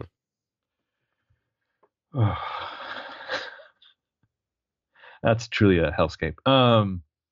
Yeah, so just this shot of Arya, like the third wine glass there, catching her breath, come down from all this anger. It's delicious. So then we get an establishing shot of a fairly nice suburban neighborhood somewhere in Pennsylvania. We then cut to someplace completely else, where Spencer and Hannah are walking across the yard to a house. I think this is probably the backyard to the It back seems door. like it's a backyard. I don't know. It's kind of weird. Yeah. And Hannah's like, come on, this is the last house in the street. And Spencer says, I know my dad's detective thinks that Mary's hiding out somewhere in this neighborhood, but that doesn't mean you get to terrorize the residents. You made that old man cry. Awesome. Hannah's up on the Oh, porch. how She's like, exactly did the PI get that? Like just this neighborhood? Like what has she been maybe spotted around or something? I think people would recognize her, but like I can almost assume it's like probably something to do with like triangulating a cell phone. Maybe. Yeah. I don't know. It's just the PI's going around with a picture of Mary Drake. Just have you seen this witch? Yeah. They're like, oh God, and they point to that house and run Mhm. away. Um, and Hannah's like, hey, well, that old man could have been harboring a dangerous criminal. Spencer's like, or an innocent woman who just got mixed up in something. And Hannah Oh, says, Spencer. Spencer, Mary, no, well, Spencer's caught a little bit of the Allison disease here. Yeah. Yeah. Spencer's like, or Hannah says, Spencer, Mary knows something. That's why she disappeared. Hannah's made her point, so she bangs on the door for him in this house. And Spencer's like, okay, I just need to remind you that I'm looking for my birth mother. Please. If I wanted to go on a witch hunt, I would have gone on this trip with my dad, which would have been awesome. Hannah's like, you're right. No more pitchforks, I promise. And then the door opens, and we get that gif from The Office when Toby comes back to work, and Michael Scott's just like, no, God, no. No, no, no. It's fucking Pastor Ted. He's surprised to see Hannah darkening his doorstep, and he's like, Hannah? And Hannah's just like, Ted? And he's like, what are you doing here? And we just get Hannah face to the nth degree. Fucking Pastor Ted. Oh, Ted, I hate so much of the ways you choose to be. Ted, of course, he's still wearing like another like button up, like plaid shirt. It's like the same stuff he always wears. Yeah. Hasn't changed a bit. I what it, of course it fills me with questions like how far are we from Rosewood? Is this in Rosewood? I Is he assume it's still somewhere the pastor? in the Philadelphia, greater Philadelphia area or something. Yeah. I mean, like, did he leave town after he I don't finished think his we've coffee? seen anything with him at the church since the Okay. flash forward. Yeah. Like finally, the he couldn't show his face to like the little old ladies at the church anymore. Well, he was cocked by Jason De Laurentiis. He had to get out of there, right? Yeah. This fucking town. Sorry, buddy. He just sits in his house and reads Breitbart and just gets real angry. Mhm. So Rosewood High Teachers Lounge. Allison's still gone. Her shit's still all over the table there. So Paige is getting herself some coffee. She comes, Allie's off wiping her mouth right now, I assume. After throwing up everywhere. yeah. Uh, Paige comes over to sit. She kind of moves Allison's purse out of the way because it's all over the middle of the table, just enough so that brochure hanging out of the purse for Paige to make out says medical abortion. So Paige glances around, decides that this juicy nugget falling into her lap is clearly a gift from the gods. So she kind of just pulls the pamphlet out and reads it. It says, Making Your Choice, A Woman's Guide to a Medical Abortion. And inside is an As appointment opposed to a card. man's guide. Sorry. Yeah, Why did I say yeah? I don't know. The wording is strange. Yeah. Anyway, Anyway, send us an appointment card for Alice to be what? on her It's test at just like the 2:30 man's a.m. guy is just like not your fucking business. Not your choice. Yeah. Yeah. So a laugh that made you laugh so hard you almost coughed your brains out. Would you prefer that was just like a picture of like Mike Pence on the Want the man's guide? just him Yeah. scowling? Um, so of course, then out of nowhere, Allison shows up, snatching this thing out of Paige's hand with fury and rancor, and she's just like, "What are you doing?" Paige's like, "I'm sorry, I just," and Allison's like, "You just what?" Paige stumbles on like the lost of words, so Allison like gathers all her shit up, which takes 25 minutes because she has fucking everything she owns on that table. I love that Heather Hogan pointed that out in a recap. It's like Yeah. Allie's like wants to storm off, but like she has to gather all of her shit. And it's just like picking this up, picking this up, picking this up, glaring at you some more, picking this up. It's like it's almost like a real comedian or somebody from like the airplane movies would like Yeah. make this a 20-minute thing. Here's my fucking piano. Here's the kitchen sink. Here's the Archer's dead body. Here's another part of him. Yeah. But she's Paige's like, hurt. that was actually my phone. Never Fuck mind. you. Yeah. Just take it. I'll get a whole other carrier and a phone and a new name. Yeah, she's hurt. She's embarrassed. She's disgusted. She's angry. She storms out of there. She casts one last mean, upset glance back at Paige as she does. I'm surprised she didn't spit in her face. Yeah. Paige And just kind of stands there, not sure, knowing how the hell to act. I think, the bell rings and Paige is kind of calculating how does this change the stakes of the Paige, Emily, Allison love triangle here. So anyway, we're going to cut back to Pastor Ted's porch. Hannah's holding up a photo of Mary Drake on her phone to the pastor as Spencer's kind of waiting behind her. And Pastor Ted's like, you're right. She looks just like Allison's mom, but no, I haven't seen her. And when he says this, it is like 100% obvious that this dude is lying. He has like the guiltiest look on his face possible. Yeah. And so Hannah pulls back the phone and she's kind of frowning. And Spencer's like, you sure? Maybe at a neighbor's house? And he just makes more guilty faces. He's like, no, sorry. And Hannah says, guess we wrote down the wrong address. And she gives him a polite smile, but Spencer's not very pleased. And he's like, glad you did. I can't tell you how great it is to see you. Tell me what you've been up to. I heard you were in New York working for some big time designer and you got engaged. And Hannah's like, well, that didn't really work out, both the engagement and the New York thing. Now it's a little bit awkward. And so he's like, you'll figure it out. You're resilient beyond measure, both of you.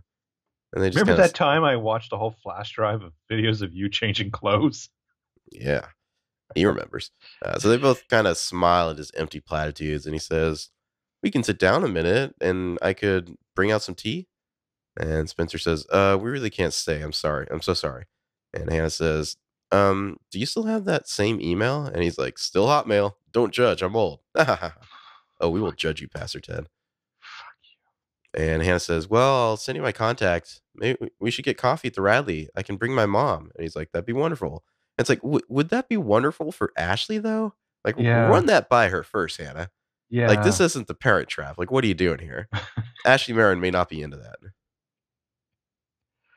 I would honestly rather see Tom and Ashley get back together than Ugh. Ted and Ashley. I know.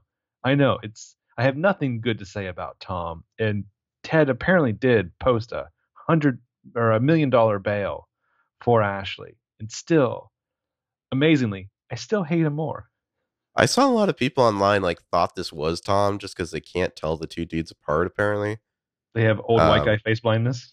I guess. Although I don't know. As a PLL fan, I feel like you should be able to recognize it too. Tom always wears suits, and this dude's always wearing like these like plaid button ups. And just fucking look at this guy. Tom also doesn't have like the gray hair. I don't think. Memory serves. I don't know what that is. Like Yeah. an aging auburn, goldish copper. I don't know. Whatever. Sure. So yeah, she hugs his lying liar, and he's like, "Great to see you, Hannah. Bye, Spencer." And Spencer's like, "Bye, bitch."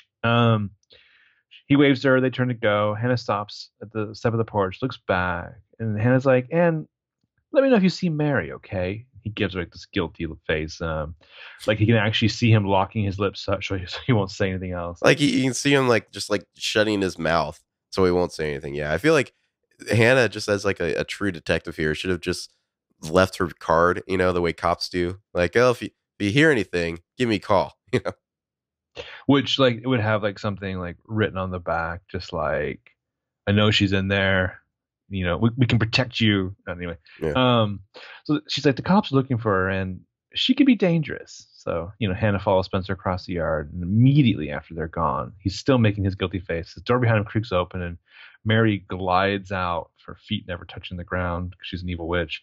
And she's like, "What did you tell them?" And he's like, "Nothing, just like you asked." So she seems Just relaxed. LOL at the like maximum amount of grit that Pastor Ted puts into that line. He's like, nothing, just like you asked. Yeah. And yeah, Yeah. Mary seems to relax a little, relieved. Like she closes her eyes for a beat, like she's like like disenchanting a spell she's about to cast or something, And then he turns back to face her and he says, I need to know why you're really here, Mary. And she doesn't say anything, just like her shifty eyes are moving back and forth between him and the yard beyond. And got like a tension chord blaring on the soundtrack to let us know that like this is some dangerous shit here. Like she like walk into his kitchen 2 days ago, grab a bag of salt, pour a pentagram circle out on the living room floor and Mhm. just sit in it and meditate for 2 days. I mean, so Mary's been lying low here for a couple of days. Do you think they banged? I feel like it's a little bit of an Amazing Amy at Neil Patrick Harris's house like situation. Mm. I think there's definitely been like titillation and like the maybe this is on the table as far as Ted's concerned, and he's got to do his all like, oh my god, this beautiful exotic woman is here to seduce a little old me who votes GOP straight down the line or whatever. So you think she's gonna like slam a champagne bottle up herself and then like slit his throat mid orgasm? Is that what you're saying? I think she might still use the champagne bottle on him. I don't know. I feel like Ted's probably into something weird too. Oh, I mean, Like obviously. secretly. Like he never would dare to like utter it to Ashley Marin. But like Well, maybe I that feel like something weird is just Mary Drake. Yeah. Ashley, this is a weird question. Would you put on this black Elvira wig? Yeah. Anyway, so after I mean, commercial, we could go on and it could get lurid. oh, we still got plenty of episode to go. Don't worry. Yeah. Yeah. So after commercial, Allie's shutting the door to her car on a city street in Rosewood, and we hear another door shut as Arya comes around the side to join her. And Allie says, 6 locations and counting. We could be at this all night. Which, what are they doing? I guess they just keep getting new locations to drive to or something.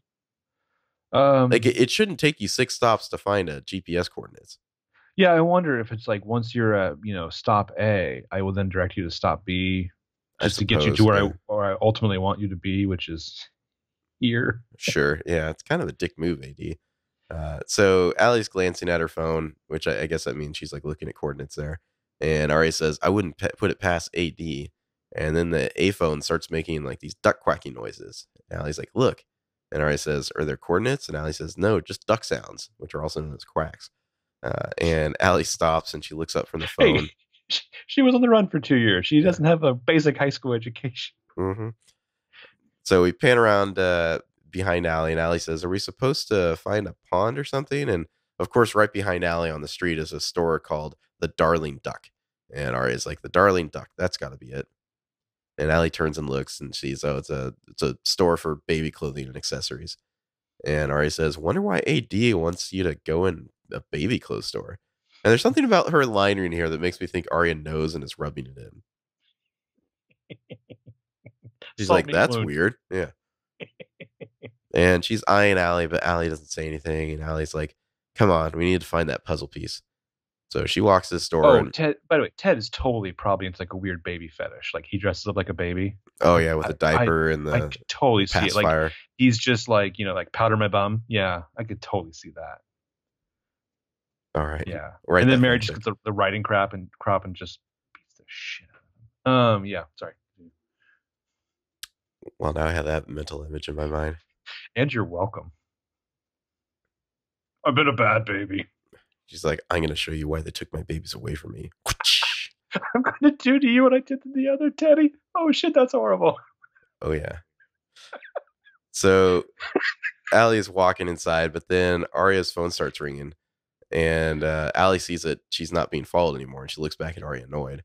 And Arya checks the caller, and it's from Blocked. It's requesting a video chat, and Arya's like, it's Ezra. I'll be right there." And so she throws some shady looks Allie's way, but Allie's like, "Whatever," and heads inside.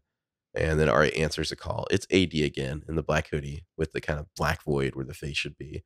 And AD says, "Someone moved someone moved your piece off the game board. Do you want to lose?" And Arya's like, "I don't want to lose. I want out." And she makes Which, like hilarious angry faces at the phone. like, imagine just being a passerby.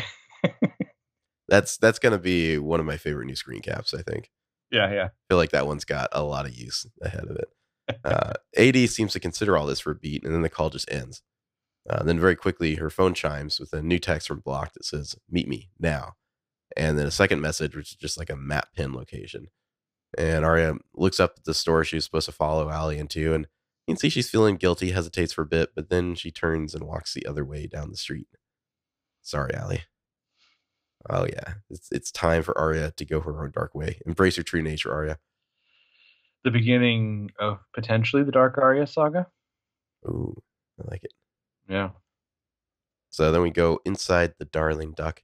There's a bunch of like baby crab all strung about on shelves and whatnot. We pan over as Allie walks in. She's looking at the baby clothes and toys, and there's like a bunch of other new moms like milling about in here. Allie's looking conflicted and almost like annoyed that she's conflicted. Like I think she knows what AD is doing here, and she hates that it's working on her. Is kind of the way I read this. Yeah. Like she gets the joke of all this because of her impending abortion, and AD's just sticking it to her. Yeah. Yeah. And then the clerk says, "Allison?" And she turns to see a store clerk calling to her, and the clerk says, "Hi, it's Julie. We spoke on the phone." Clearly they did not, but Allie's going to play along. And Allie's like, "Right, hi." And Julie says, "I was worried you wouldn't make it before closing. Okay, so here's your scanner." And she hands Allie a barcode scanner gun, and Allie kind of cautiously takes it.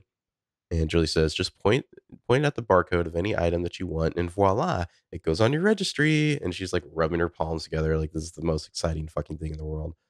Allie's a little bit less enthused. And Julie says, "Let me know if you have any questions." And Allie's like, "Bye." And so Julie walks off, and Allie's iPhone beeps, and she's got a new message from AD. It says, "I hear congrats are in order. Pick 10 items for your little one. Happy shopping." Allie makes some more pouty faces, and she just sets about scanning any merchandise that's near her. I like that she's not taking a ton of time on this. Like it's not like she's considering each one. She's just like anything I can scan that's near me. Yeah. She scans like 3 of the same shirt. Yeah. She's just like whatever. Yeah. Well, because she's in like a like a pregnancy horror movie here, so Mhm. good for her. I'd get the fuck out of there. I mean that Uh, when this episode, like when as soon as she announced her like impending abortion, like you 100% know it's not going to happen. And mhm. I'm glad that they didn't do the thing where it's like she goes to the abortion center and it's like scary there, so she leaves or something, you know? Yeah, yeah, Like it's clear that AD is messing with her. She knows AD is like rubbing in about this. Like they're playing it with like an awareness of the trope, I guess. yeah. Nearby, she hears some expectant moms kind of momming it up in the background. Mom number one says, "Is this your first?" And number two says, "It is. I'm so excited."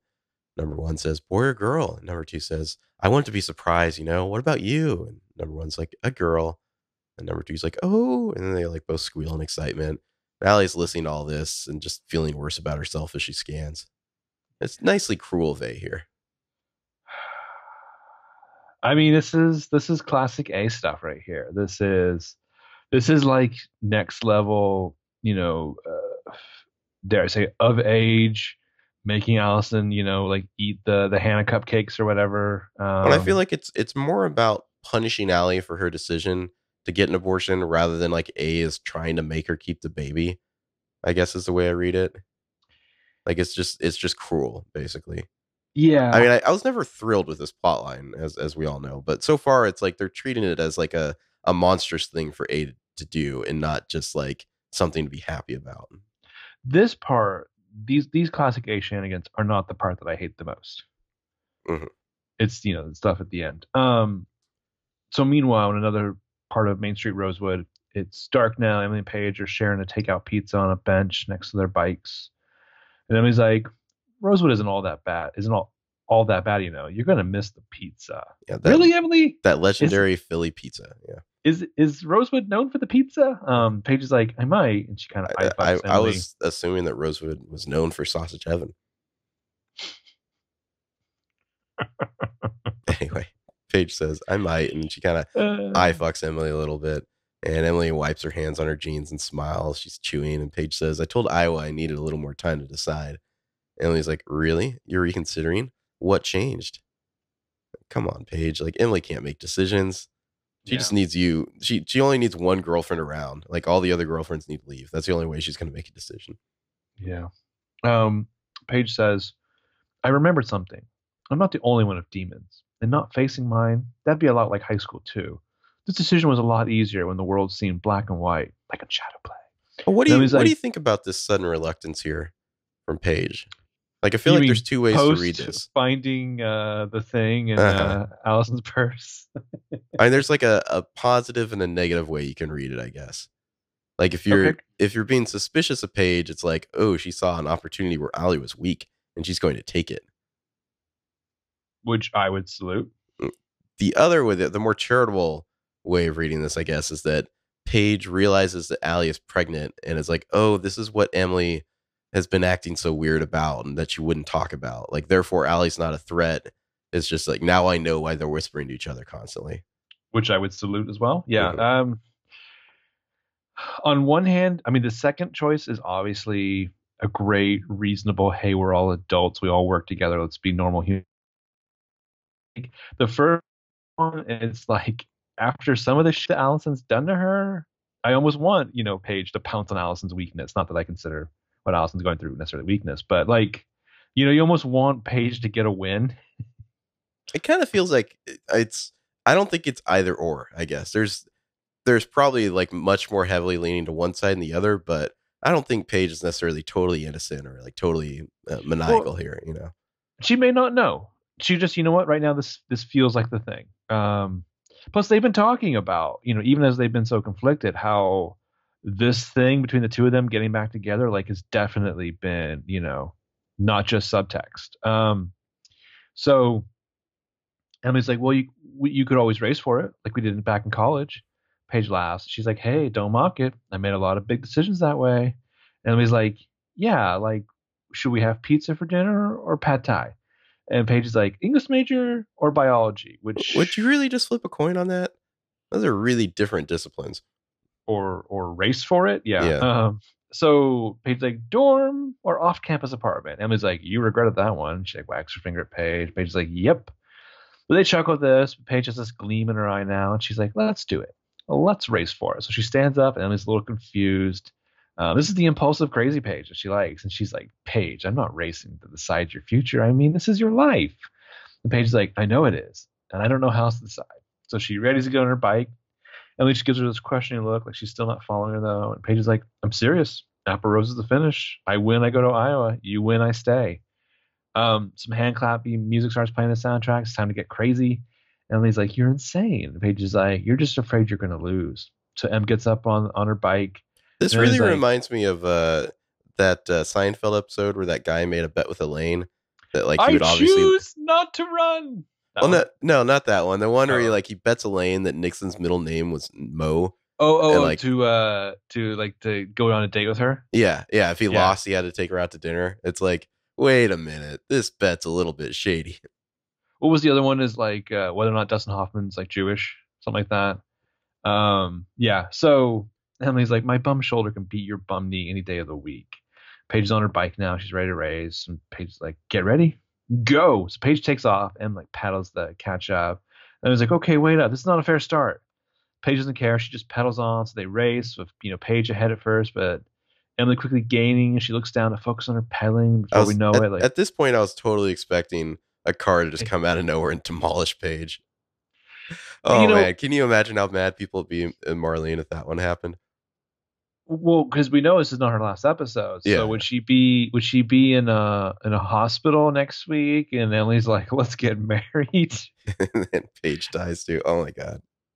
I Emily would comes around a I would corner, almost respect collapses in that Toby's arms. for the pure insanity of like we're just doing the exact same plot line twice. Like that would be kind of amazing in its callowness. This hospital is fucking killer, man. No one gets out of here. Um, no, I kind of was rooting for Paige to just like turn to the right and just like stroll on down the street, not looking back. Like fuck you, Emily, I'm gone. Um, but yeah, before we know it, Emily's like skidded to a stop. She's looking for Paige. She's like, Paige, Paige. This is what I was like, oh, yeah, Paige is gone. She left. She looks back. Paige is dismounting her bike behind her. And Paige is like, actually, I've already decided. I'm staying. She walks right over to Emily's surprise, smiles, gets it. They like kiss and make out in the middle of the street, laughing and then hugging each other. And it's nice. It's sweet. It's a little bit crazy considering life decisions are at stake here. Well, no, It sucks because the we way I know read that this is her second to last episode. the way I read this, Paige let Emily win. Like obviously, Oh yeah, yeah. she stopped. The decision was already made. And Emily's into it, and she's making out. Yeah, and like you're saying, it's a nice moment. I wish that we didn't know from like social media and like other sources that like Paige's last episode is next week, because if you didn't know that, and if you didn't know that like Shay Mitchell and Sasha Pitursa had been like hyping Emerson for like the past year, Yeah. you might not know what to expect in the next episode. It'd be like, ooh, this is a new wrinkle. I wonder how that's going to go down. But because we know that supposedly Lindsay Shaw's last episode is next week, it's like, well, this is probably only going one way then. Yeah. And it's weird because this is such a happy moment for them now. Yeah. Mm-hmm. So it's almost like, hey, Paley fans, stop watching the show now. Just let this be your happy ending, which just is always a shame. I always hated those fans who are always just like, as far as I'm concerned, the show ended in season 3. Well, there is that whole thing of like the different endings for different types of fans, like the whole Breaking Bad thing where the second to last episode is kind of one ending for the show and the last episode is another ending for the show. Maybe this is the ending for Paley fans. You just stop watching now. Yeah. Before she gets hit by the car.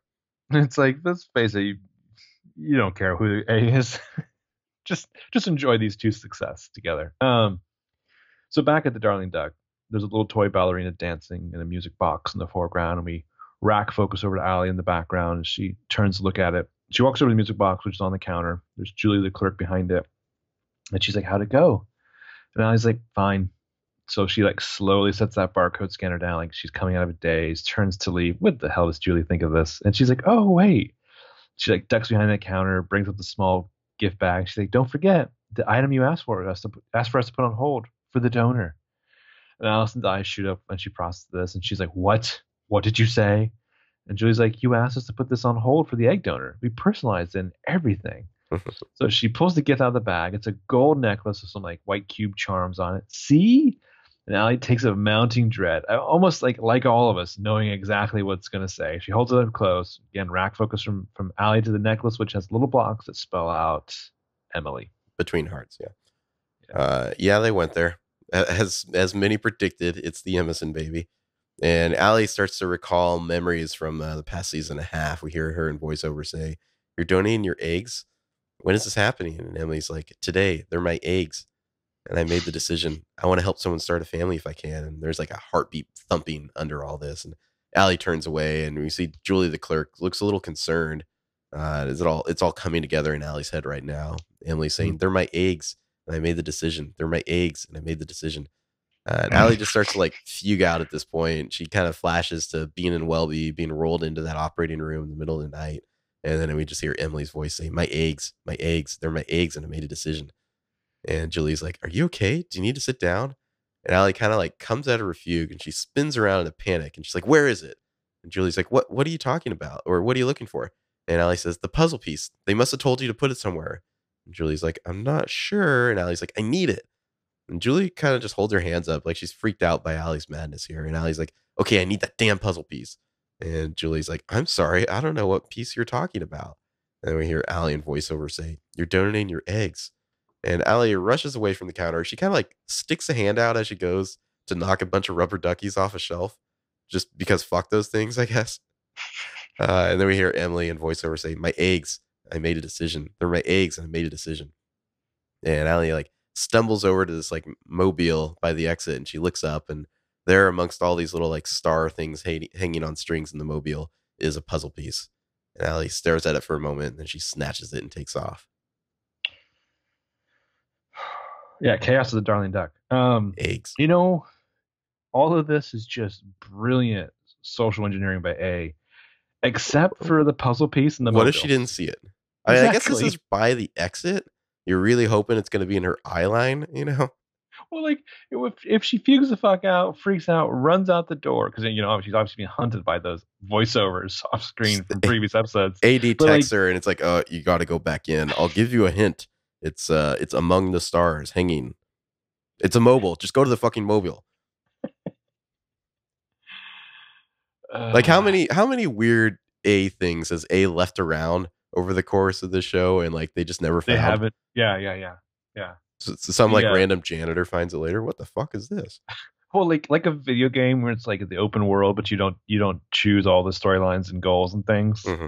There's just Rosewood just got a shit ton of unused plots laying around. Well, so like, who's the father?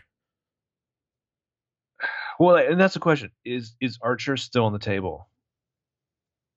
I mean, he's not a real doctor, so he would have nothing to do with that. I don't know. I mean, the procedure involved in implanting eggs is, I'm sure, not uncomplicated, you know? So like, I feel like you would need to be even a specialized doctor to even pull something like that off. But presumably you would need the eggs and the sperm separate before you. It's not like you just get a turkey baster or something. Like that's like a total like careful procedure. I mean, people like have that done to them, and it doesn't take, you know. And, don't you fertilize the egg and then implant it in the woman? Yeah, I think so.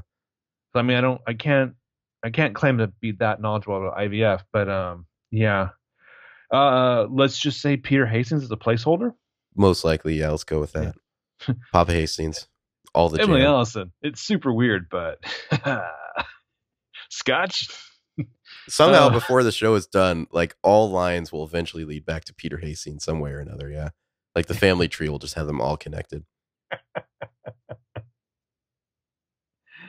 I get around. I got a lot of jam. No joke, ladies. No joke. Arya. Yeah. What? Like, if you're a writer for the show, what point do you want people to guess that it's Emily's eggs? Are you looking at like? I mean, people guess it immediately, pretty much. Yeah, but I mean, are you like, oh, that's great, or are you like, oh shit? I mean, it's basically as soon as there is a line when Allie reveals that she's pregnant and Emily asks who the father is, and she's like, "Are you sure?" or something like that. Like as soon as that got out there, it was like, okay, it's obviously not Archer's baby, and because of the whole eggs thing, we're pretty sure that Emily's somehow magically going to be the mother. Yeah, who knows who the father is? Yeah.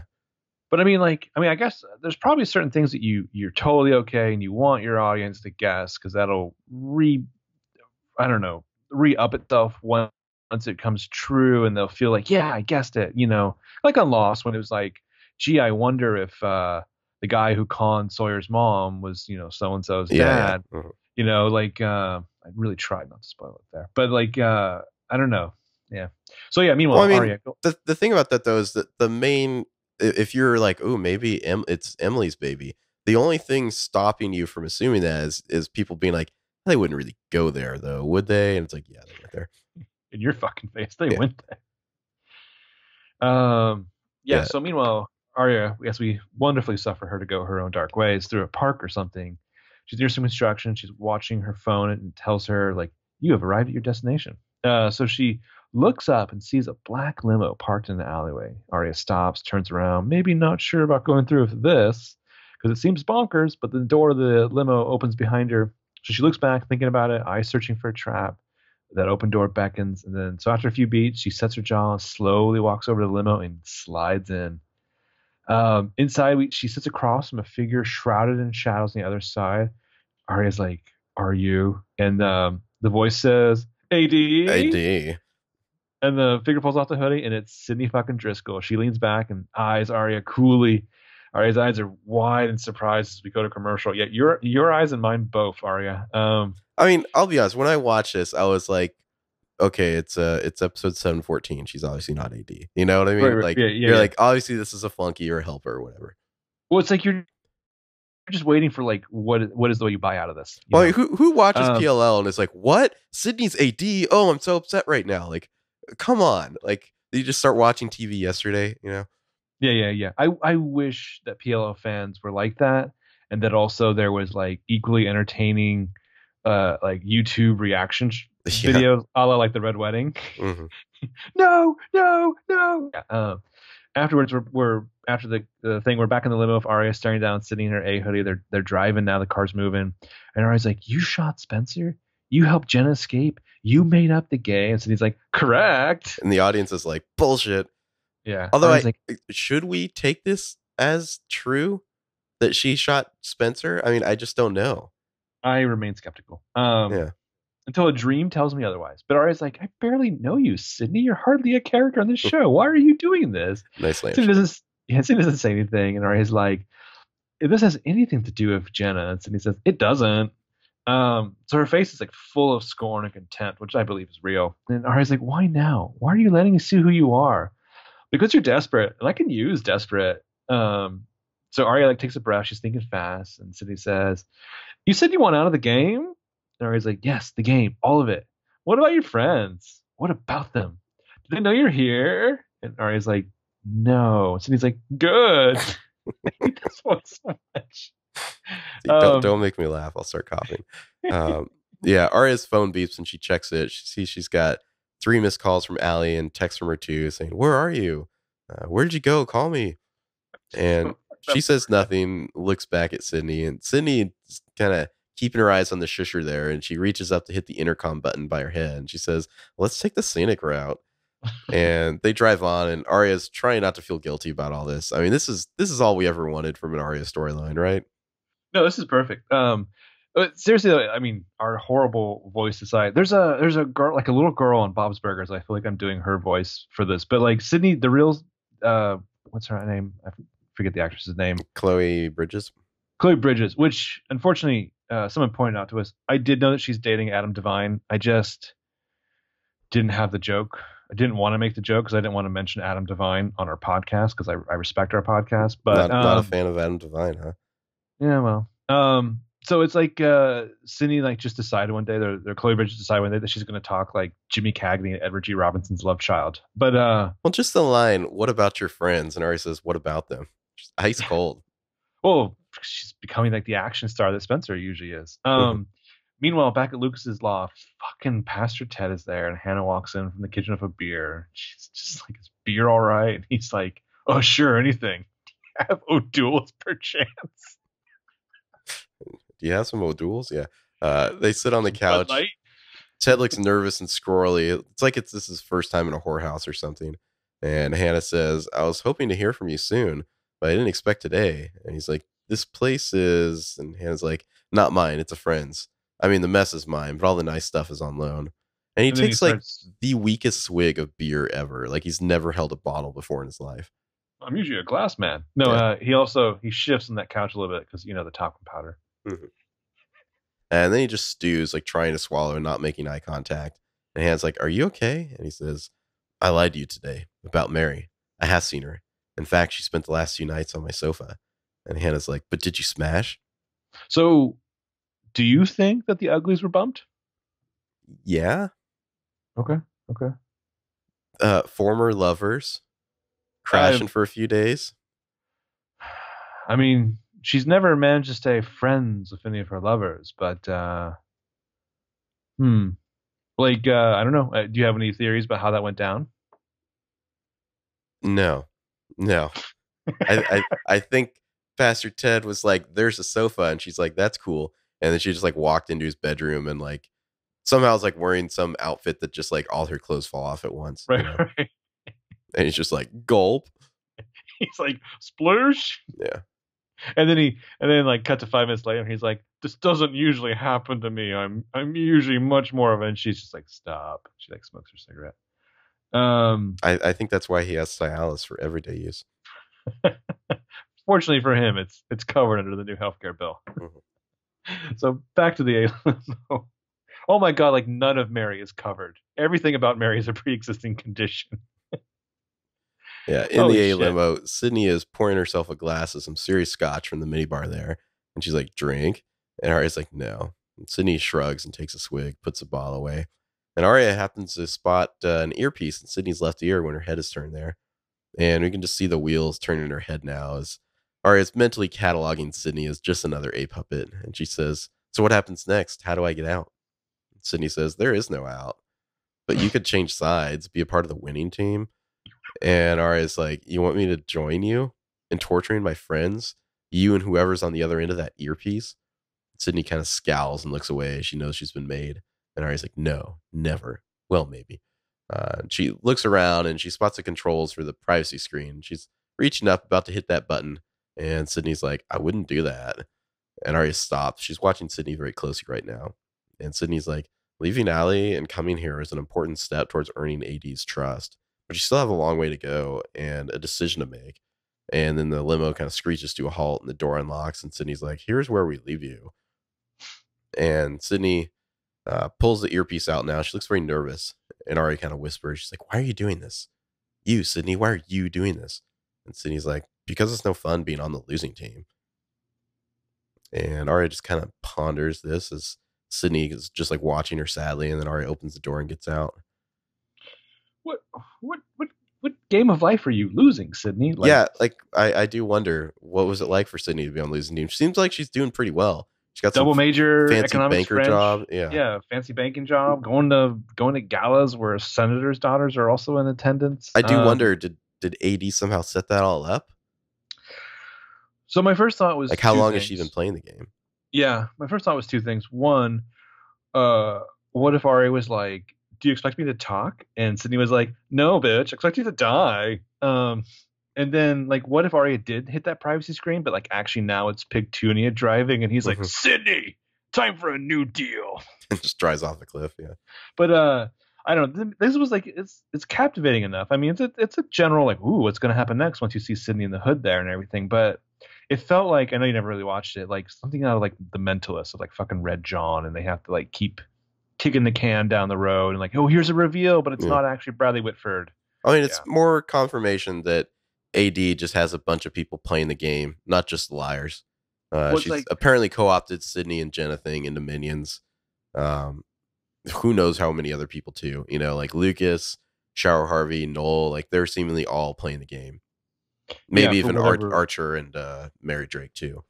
For whatever reason. So now it's like you have to wonder, like with everyone else, is that Sydney in the red wig handing Jenna the Braille master plan? Is that reminds me. That reminds me. I think we got tweeted about this a few times. Do you think that there is more than one like A right now, like an Uber A and then like an emoji? I feel like I saw something from Marlene King where the answer was no, but who knows? I guess my impression is that like AD is like Uber A, the big A, whatever, and everyone else is a minion.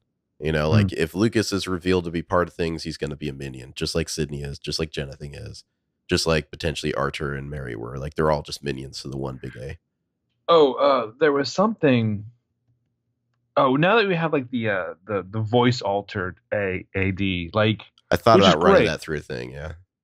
Which is great. Like, you got a cold, which is perfect for it. Which is a great, because you know it's hard when it's always the text message, and so the girls have to read the messages out loud to give them like an actual voice.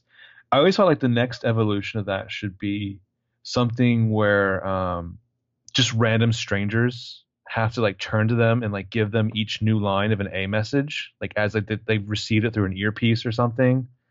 What does that remind me of? That reminds me of something. I don't know. There's some movie or horror thing or something. It's probably something to do with mind control that I'm thinking of. Like maybe Person of Interest. Maybe not. I don't know. But yeah, like I feel like that reminds me of like just random people on the street saying something. Yeah. Or was that fucking movie of Denzel Washington and John Goodman? Oh yeah. What was the name of that? Was it Fallen? Fallen. Yeah, that's right. Yeah. But like, it would be interesting though if you went from the void of no face to like A could have like any face, which is what I guess the voice of the computer alternate voice, but also the fact that like, well, now here's fucking Sydney. It could be anyone. Anyone could be a minion or being blackmailed or whatever. Well, like they did a move. I think this is like in John Wick 2, I think, where like in the middle of a crowded city square or something like that, and then suddenly like everyone stops because they're all controlled by AD. Hmm. Hmm. That just makes me think now that based on Allison and Fury's like conversation in the classroom, I want Allison to finally get to the point where she's just like, yeah, I'm guessing I'm back, and she pulls out a gun and shoots somebody. People keep asking, when am I going to be back to bitchy old Allie? Yeah, I'm guessing I'm back, bitch. Those eggs were a gift from my longtime ambiguous girlfriend. Like, Spencer fucked you, Marco? Damn, she must be fucked up right now. Ooh. No offense. Ooh. He's like, hey, get off my back. I only have one suit. Mm-hmm. So back at Lucas's loft, Pastor Ted's coming clean. And he's like, I knew Mary when I was in college. I was a senior and she was a free spirit. He basically just called her a whore. Yeah. This guy's straight up garbage. He's like, we dated for a while and she just disappeared. So like, how much effort did Pastor Ted really put into finding Mary after she disappeared? Like he's a Zero. senior in college. She's like some local townie who he's just been like throwing some humps into on occasion. She ghosts him and he's just like, whatever. Doesn't ever put any effort or whatever. She's gone. This is 100% the version of the story that makes him look nice. Like, I'm sure he said some mean things to her. I'm sure he's degraded her. Well, no, probably she just got pulled back to the nut house, I assume is what happened there. Yeah, but I think probably also he probably wanted to keep it a secret at the time because he didn't want to know that he's like, crushing bodies with the well, this is weird before he was a pastor, though. This is in his this guy's whole existence is like privilege, though. I feel like. I feel like you're projecting a little bit. Sure. You think so? You think I'm projecting on to Pastor Ted? I don't know. I feel like maybe a little. Anyway, Hannah says, why didn't you tell us about this before? We really could have known that. And he says, because I already promised Mary I wouldn't tell anyone when she was staying with me. I was trying to keep my word to an old friend and lover. That was before. And he looks away. He's kind of pained. He drinks some more. And Hannah's like, before what? And Pastor Ted says, after your visit, I asked Mary why she really came to see me after all this time. She told me we had a child together. So like he's just finding this all out now, I guess. Yeah. And he has this like guilty look on his face, like a 5-year-old who just got caught with his dick in the cookie jar. And Hannah's like, Charlotte? And he's like, yeah. And he pulls out a photo from his jacket pocket. It's gonna ruin those cookies. Yeah. Gives a photo to Hannah and he says, only I knew her as Charles. And the photo shows Pastor Ted with 2 young boys on the other side of him. The one on the right looks very young, has dark hair.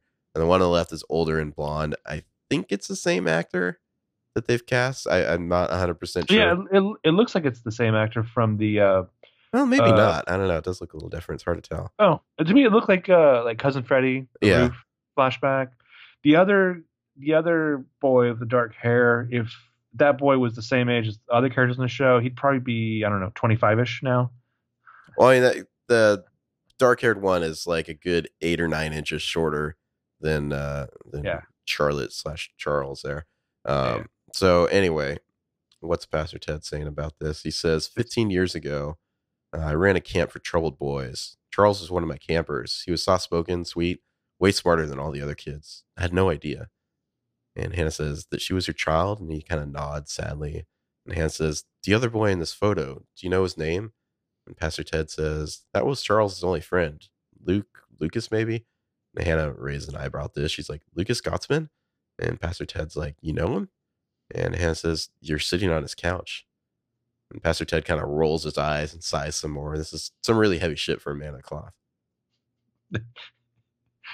Then he goes and he starts a fire and he throws his wallet and his phone in it and he just goes and starts a new life and forget. I mean, by the rules of PLL, if Lucas is now a suspect, he can't be AD, right? Yeah. It's too early for that. 6 episodes to go. Yeah, I don't think Lucas is the suspect. Well, it's Lucas. Why was Lucas at a camp for troubled boys? I mean, first of all, Lucas would be like several years younger than Charlotte. He like 6 or 7, maybe. Like I feel like the ages don't match up, but whatever. But Which is weird because usually the age and the flashback so timing accurate. is Yeah. so perfect. And previously, we learned that Charlotte was eventually diagnosed with like was it, like spontaneous explosion disorder or something. Um, we've always had the impression that Lucas's dark side was just a result of Allie bullying him, like Yeah. because they made fun of his boat that one time, um, and called him Hermie. Like, I guess he was troubled before that. Is now what we're finding out. He's a troubled boy. Mm-hmm. Mm-hmm. So back to Allie's house. We're in the family room. The lights are low. Emily's holding the puzzle piece in one hand, and she's got that charm necklace with her name on it in the other. And Emily says, "What did AD make you do?" And we see pan over to Allie in the foreground. She's facing away. She's stoic. And she says, Emily's like, "Allison, what did you have to do to get the puzzle piece?" And Allie says, "Find out the truth about the baby. Or at least I think it's the truth." And she turns back to Emily and she's fighting tears. And she says, "It's not mine, Emily. It's yours." And Emily should just be like, what? I don't think that's how it works, Allie. This is what happens when you fake your own death for 2 years and miss health class. Oh, also, you've been reading too much fan fiction. And Emily's like, "What are you talking about?" And Allie takes a pained breath. She's kind of disgusted. And she says, "They're your eggs, the ones you donated." And Emily's face is just like, "Oh, fuck, my eggs." And Allie's like, "You were right. AD stole them. They must have been planning this for a really long time." And Allie's just kind of disgusted with the whole thing. And Emily's just like, "Allie, just because AD said so doesn't mean that it's true." And Allie's like, "I remember the procedure, Em." And we get these kind of quick cut flashbacks to the A tag from S7E2, where Allie is like drugged and being rolled into the operating room at Welby. And Allie says, "They wheeled me out of my room at Welby. It wasn't Archer, it was someone else. They strapped me down. I tried to stay awake. I tried to fight it, but it was no use." We kind of fade to white from those quick flashbacks and back to Allie and Emily just processing this new awful violation. They're both horrified. Yeah. Yeah. Nice little flashback to that bedlam. Also, I feel like now that we got to this full reveal, what do you think about this storyline? I don't love it. I don't love that the characters are potentially going to be forced together romantically because of it. I guess, I mean, I think I said when we talked about this originally in 710, I I I like that they're not making it a romantic thing, at least right now. Like I feel like this is being treated as some horrible violation to them and Yeah. not like this fun Which it romantic is. thing. Yeah. Yeah. Like so far, I feel like the show's like at least going about it the right way. Like I just hope that like if they get together, it's not because of this. It's because of their feelings for each other. Like this doesn't. It would be the wrong thing to play this as like a happy, serendipitous moment. It's like, oh, we should be together. Well, okay, so a couple things too. It's weird because we just ended with this incredibly sweet, almost happily ever after Emily and Paige. Mm-hmm. It puts a lot of pressure on Paige's exit next week, and I don't doubt that There's a lot of tight ropes to walk. Yeah. I mean, I'm looking for this episode for a lot of reasons. I mean, obviously, if you're gonna have Paige exit, you're gonna give that to Joseph Doherty, and having Troy and direct, it's gonna be very interesting. But like, also, presumably, Allison texted Emily like, "I need to talk to you. SOS, it's the biggest of emergencies or whatever." Because otherwise, like, wouldn't Paige just happily or Emily happily be in the arms of Paige right now? Like, Yeah, you wonder, was she like at Paige's place or something and gets a text and she's like, "Sorry, I gotta go." And Paige's Paige just is like, like, "Motherfucker." yeah, seriously. Paige is like, "Can we bike race for you to stay?" Well, what's next? Like a trash can kicking contest? Oh, I For the think sideline? all the trash cans in Rosewood are on high alert for next episode. A storm is coming. Mhm. So later at the barn, Spencer walks in to find Peter Hastings sitting inside on her couch. Spencer spots Well, Peter where stuck. where has Spencer been? We wonders. Perhaps driving a limo around. Because I mean, when's the last time we saw her with Hannah? When it was still light outside. I think she was probably playing a game called Roughing Up the Suspect of Detective Marco Fury. I guess that's one way. Or Uh, she's evil twinser. or both. So she kind of stops abruptly when she sees Peter. She hisses like a cat. And she's like, "Dad, God, you scared me." He's like, "I've been waiting for you for hours. I was worried sick." And she's like, "Well, I was just looking for Mary. I know. I spoke with my investigator. I figured out the rest. What were you thinking?" And she's like, "That I need to talk to her. That I have questions and they need answers. Mary's dangerous, Spencer. She cannot be trusted." So just like, "Oh, and you can? Do you hear yourself? You've been lying to me for my entire life, literally from day one, and I did use that correctly." Peter's like, Peter should just be like, I'm Hastings. What do you expect? That's how we do things. "Yeah, 100%. We're not telling you the truth, but we're doing it for your own good. yeah, it's not a lie if you believe it." Peter's like, "There are things about this woman that you just don't understand." Peter's like, or Spencer's like, "Then tell me. Try being honest for once in your life, or I'm gonna walk out that door and I won't come back except to get my stuff and then leave again." Peter says nothing. So Spencer, she like grabs her purse and he's like, "Okay, okay." He holds out a hand to stop her. It's gonna be hard for him. He's gonna tell the truth for once. He's like, "The last time I saw Mary was when you came back from rehab." Flashback. So we're at the end of season 4, episode 22. Cover for me. When Spencer is in her room, and creepy ass Jessica De Laurentiis like appears from the shadows behind her. She approaches Spencer like Terminator style. Um, and Veronica off screen is like, "Spencer, Spencer." And so Spencer turns, and it's just her mom approaching. Jessica's gone. Well, and I don't know if we talked about it when we talked about that episode, but it was fantastic the way that, like, Veronica like kind of just like appeared out of what should have been the shadow that was Yeah, she comes out of the Jessica Flash shadows Mary, where you thought Jessica was. Yeah, it's a great which shot. is like just a great, like, I don't know if this was on the table for the writers back in season 4, but I hope so because it seems brilliant now. And Veronica's like, "Are you okay?" And so she like looks out the window as Veronica tries to comfort her speed freak daughter. A shadow moves on the wall behind them as Jessica leaves. She's like looking out her window. I always wondered about the "Are you okay" line. Like, why would Okay. Veronica be asking her if she's okay at this point? Well, this is also where we realized that previously unmentioned during that summer, like Spencer was like the most menace of menaces, with And her addiction. and seemingly did not remember it. And Veronica was like, "Well, be happy you don't remember." And Spencer's like, "No, doesn't work that way." Or like we would found out that like there'd be times when Spencer's just like hanging in the shadows outside buildings, like Didn't red know whether eyes it was glowing. going to be you or your evil twin. Yeah. Yeah. Mm, Which is like, if she has a twin, really fucked up. fantastic.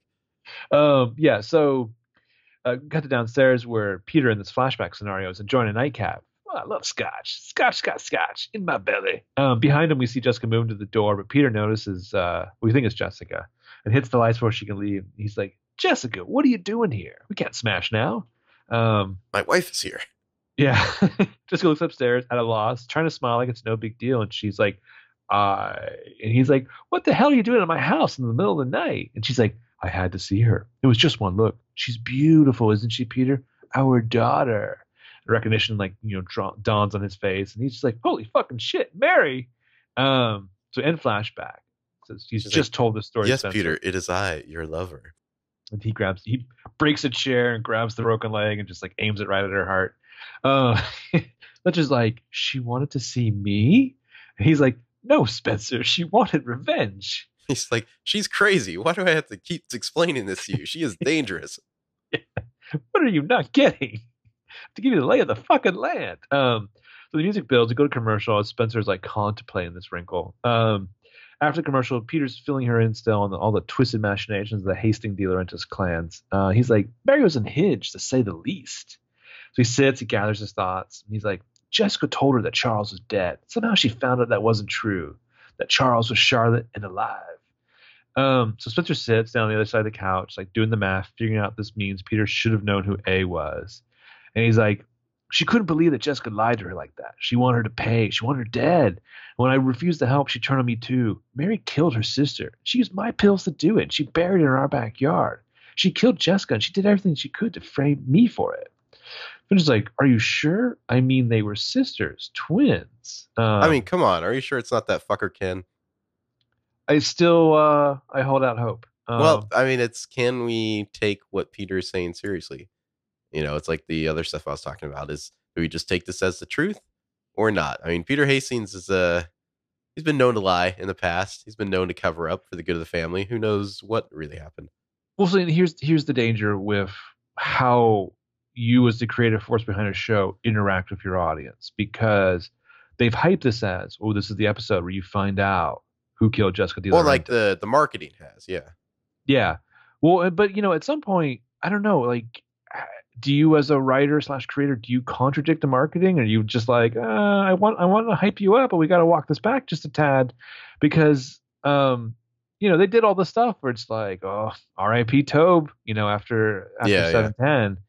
I mean, Anyway, so obviously the network and the marketing has a lot of control over that they just have to deal with, yeah. So Peter's like, now do you understand why I don't want you to find her? Why I want to keep her away from this family?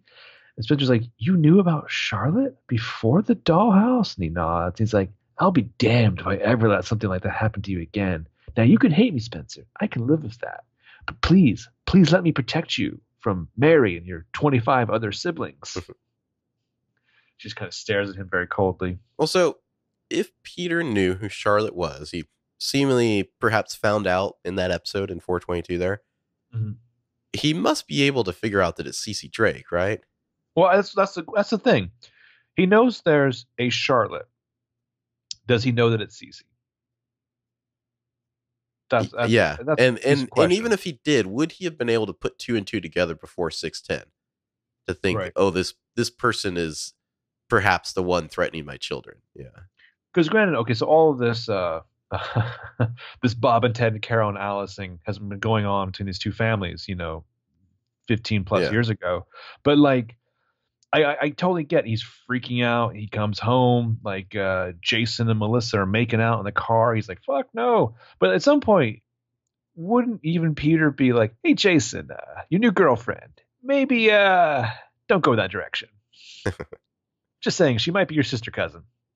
Well, I know that a lot of people are still have a lot of issues with CC Drake having Drake as the last name, and like, how would Ken not know that that's like his, wife's or sister-in-law's kid, or something like that. Like, Drake is like a really common surname, so I can buy that.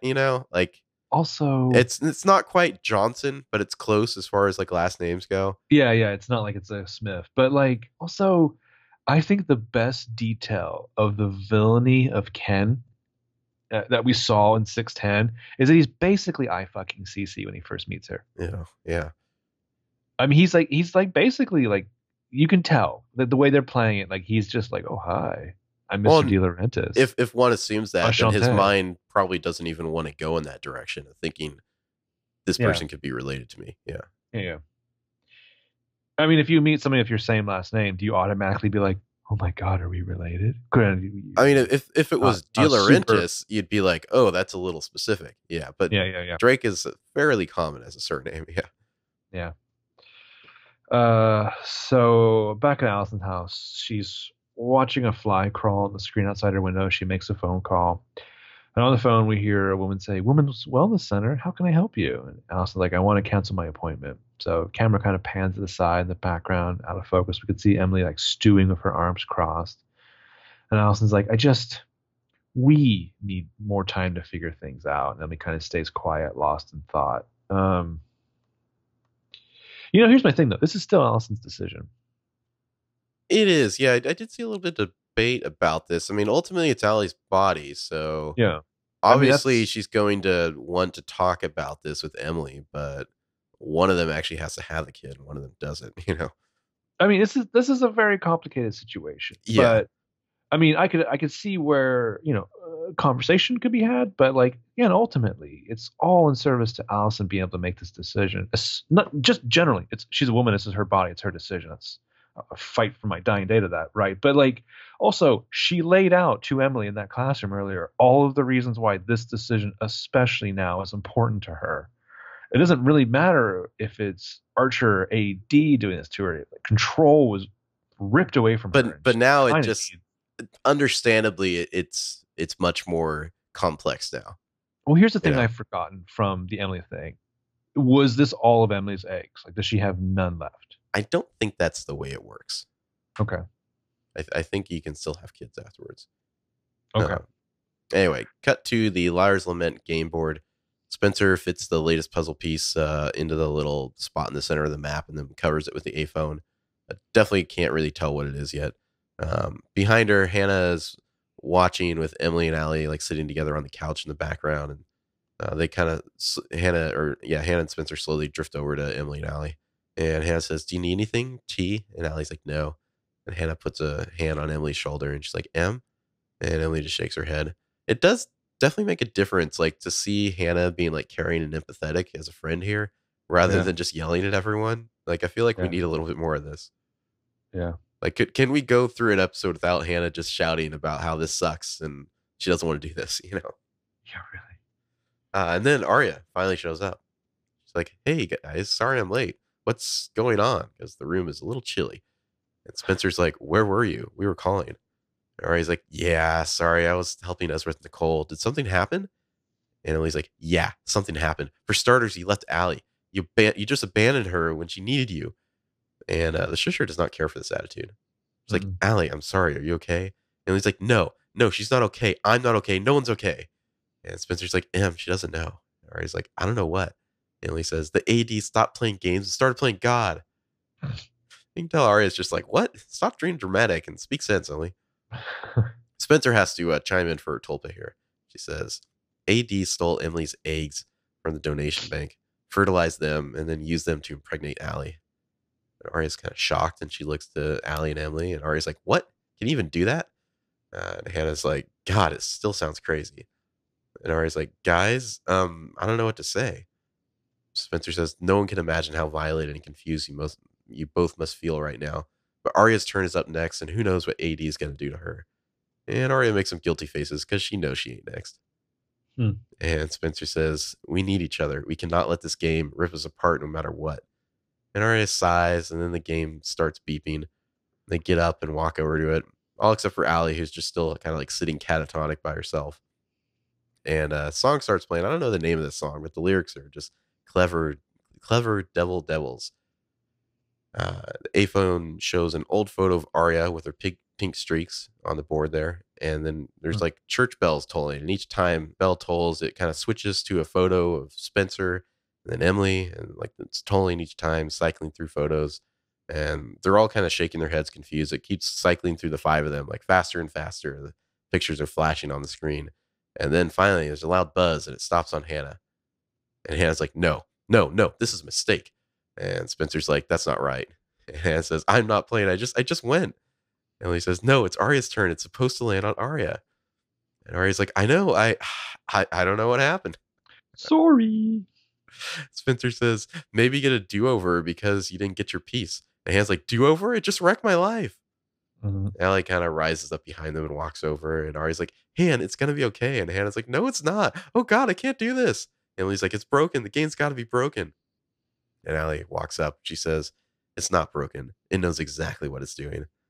And she looks at Arya, and Hannah can't take anymore. She like runs away in tears. And the other girls all go to comfort her. And Arya gets a little text chime on her phone. Right now, the lyrics are saying "devil, devil." And on the phone from a blocked caller, it says, "Made a decision yet? AD, devil, devil." And Arya holds that phone close, debating how evil she wants to be. Save some of that evil for Ezra, Arya. Seriously. The Yeah, band is called Milk, Milck, and the song, shockingly, is called Devil Devil. there you go. No A tag. That's the end of the episode. Yeah. Perhaps because Arya is the A tag.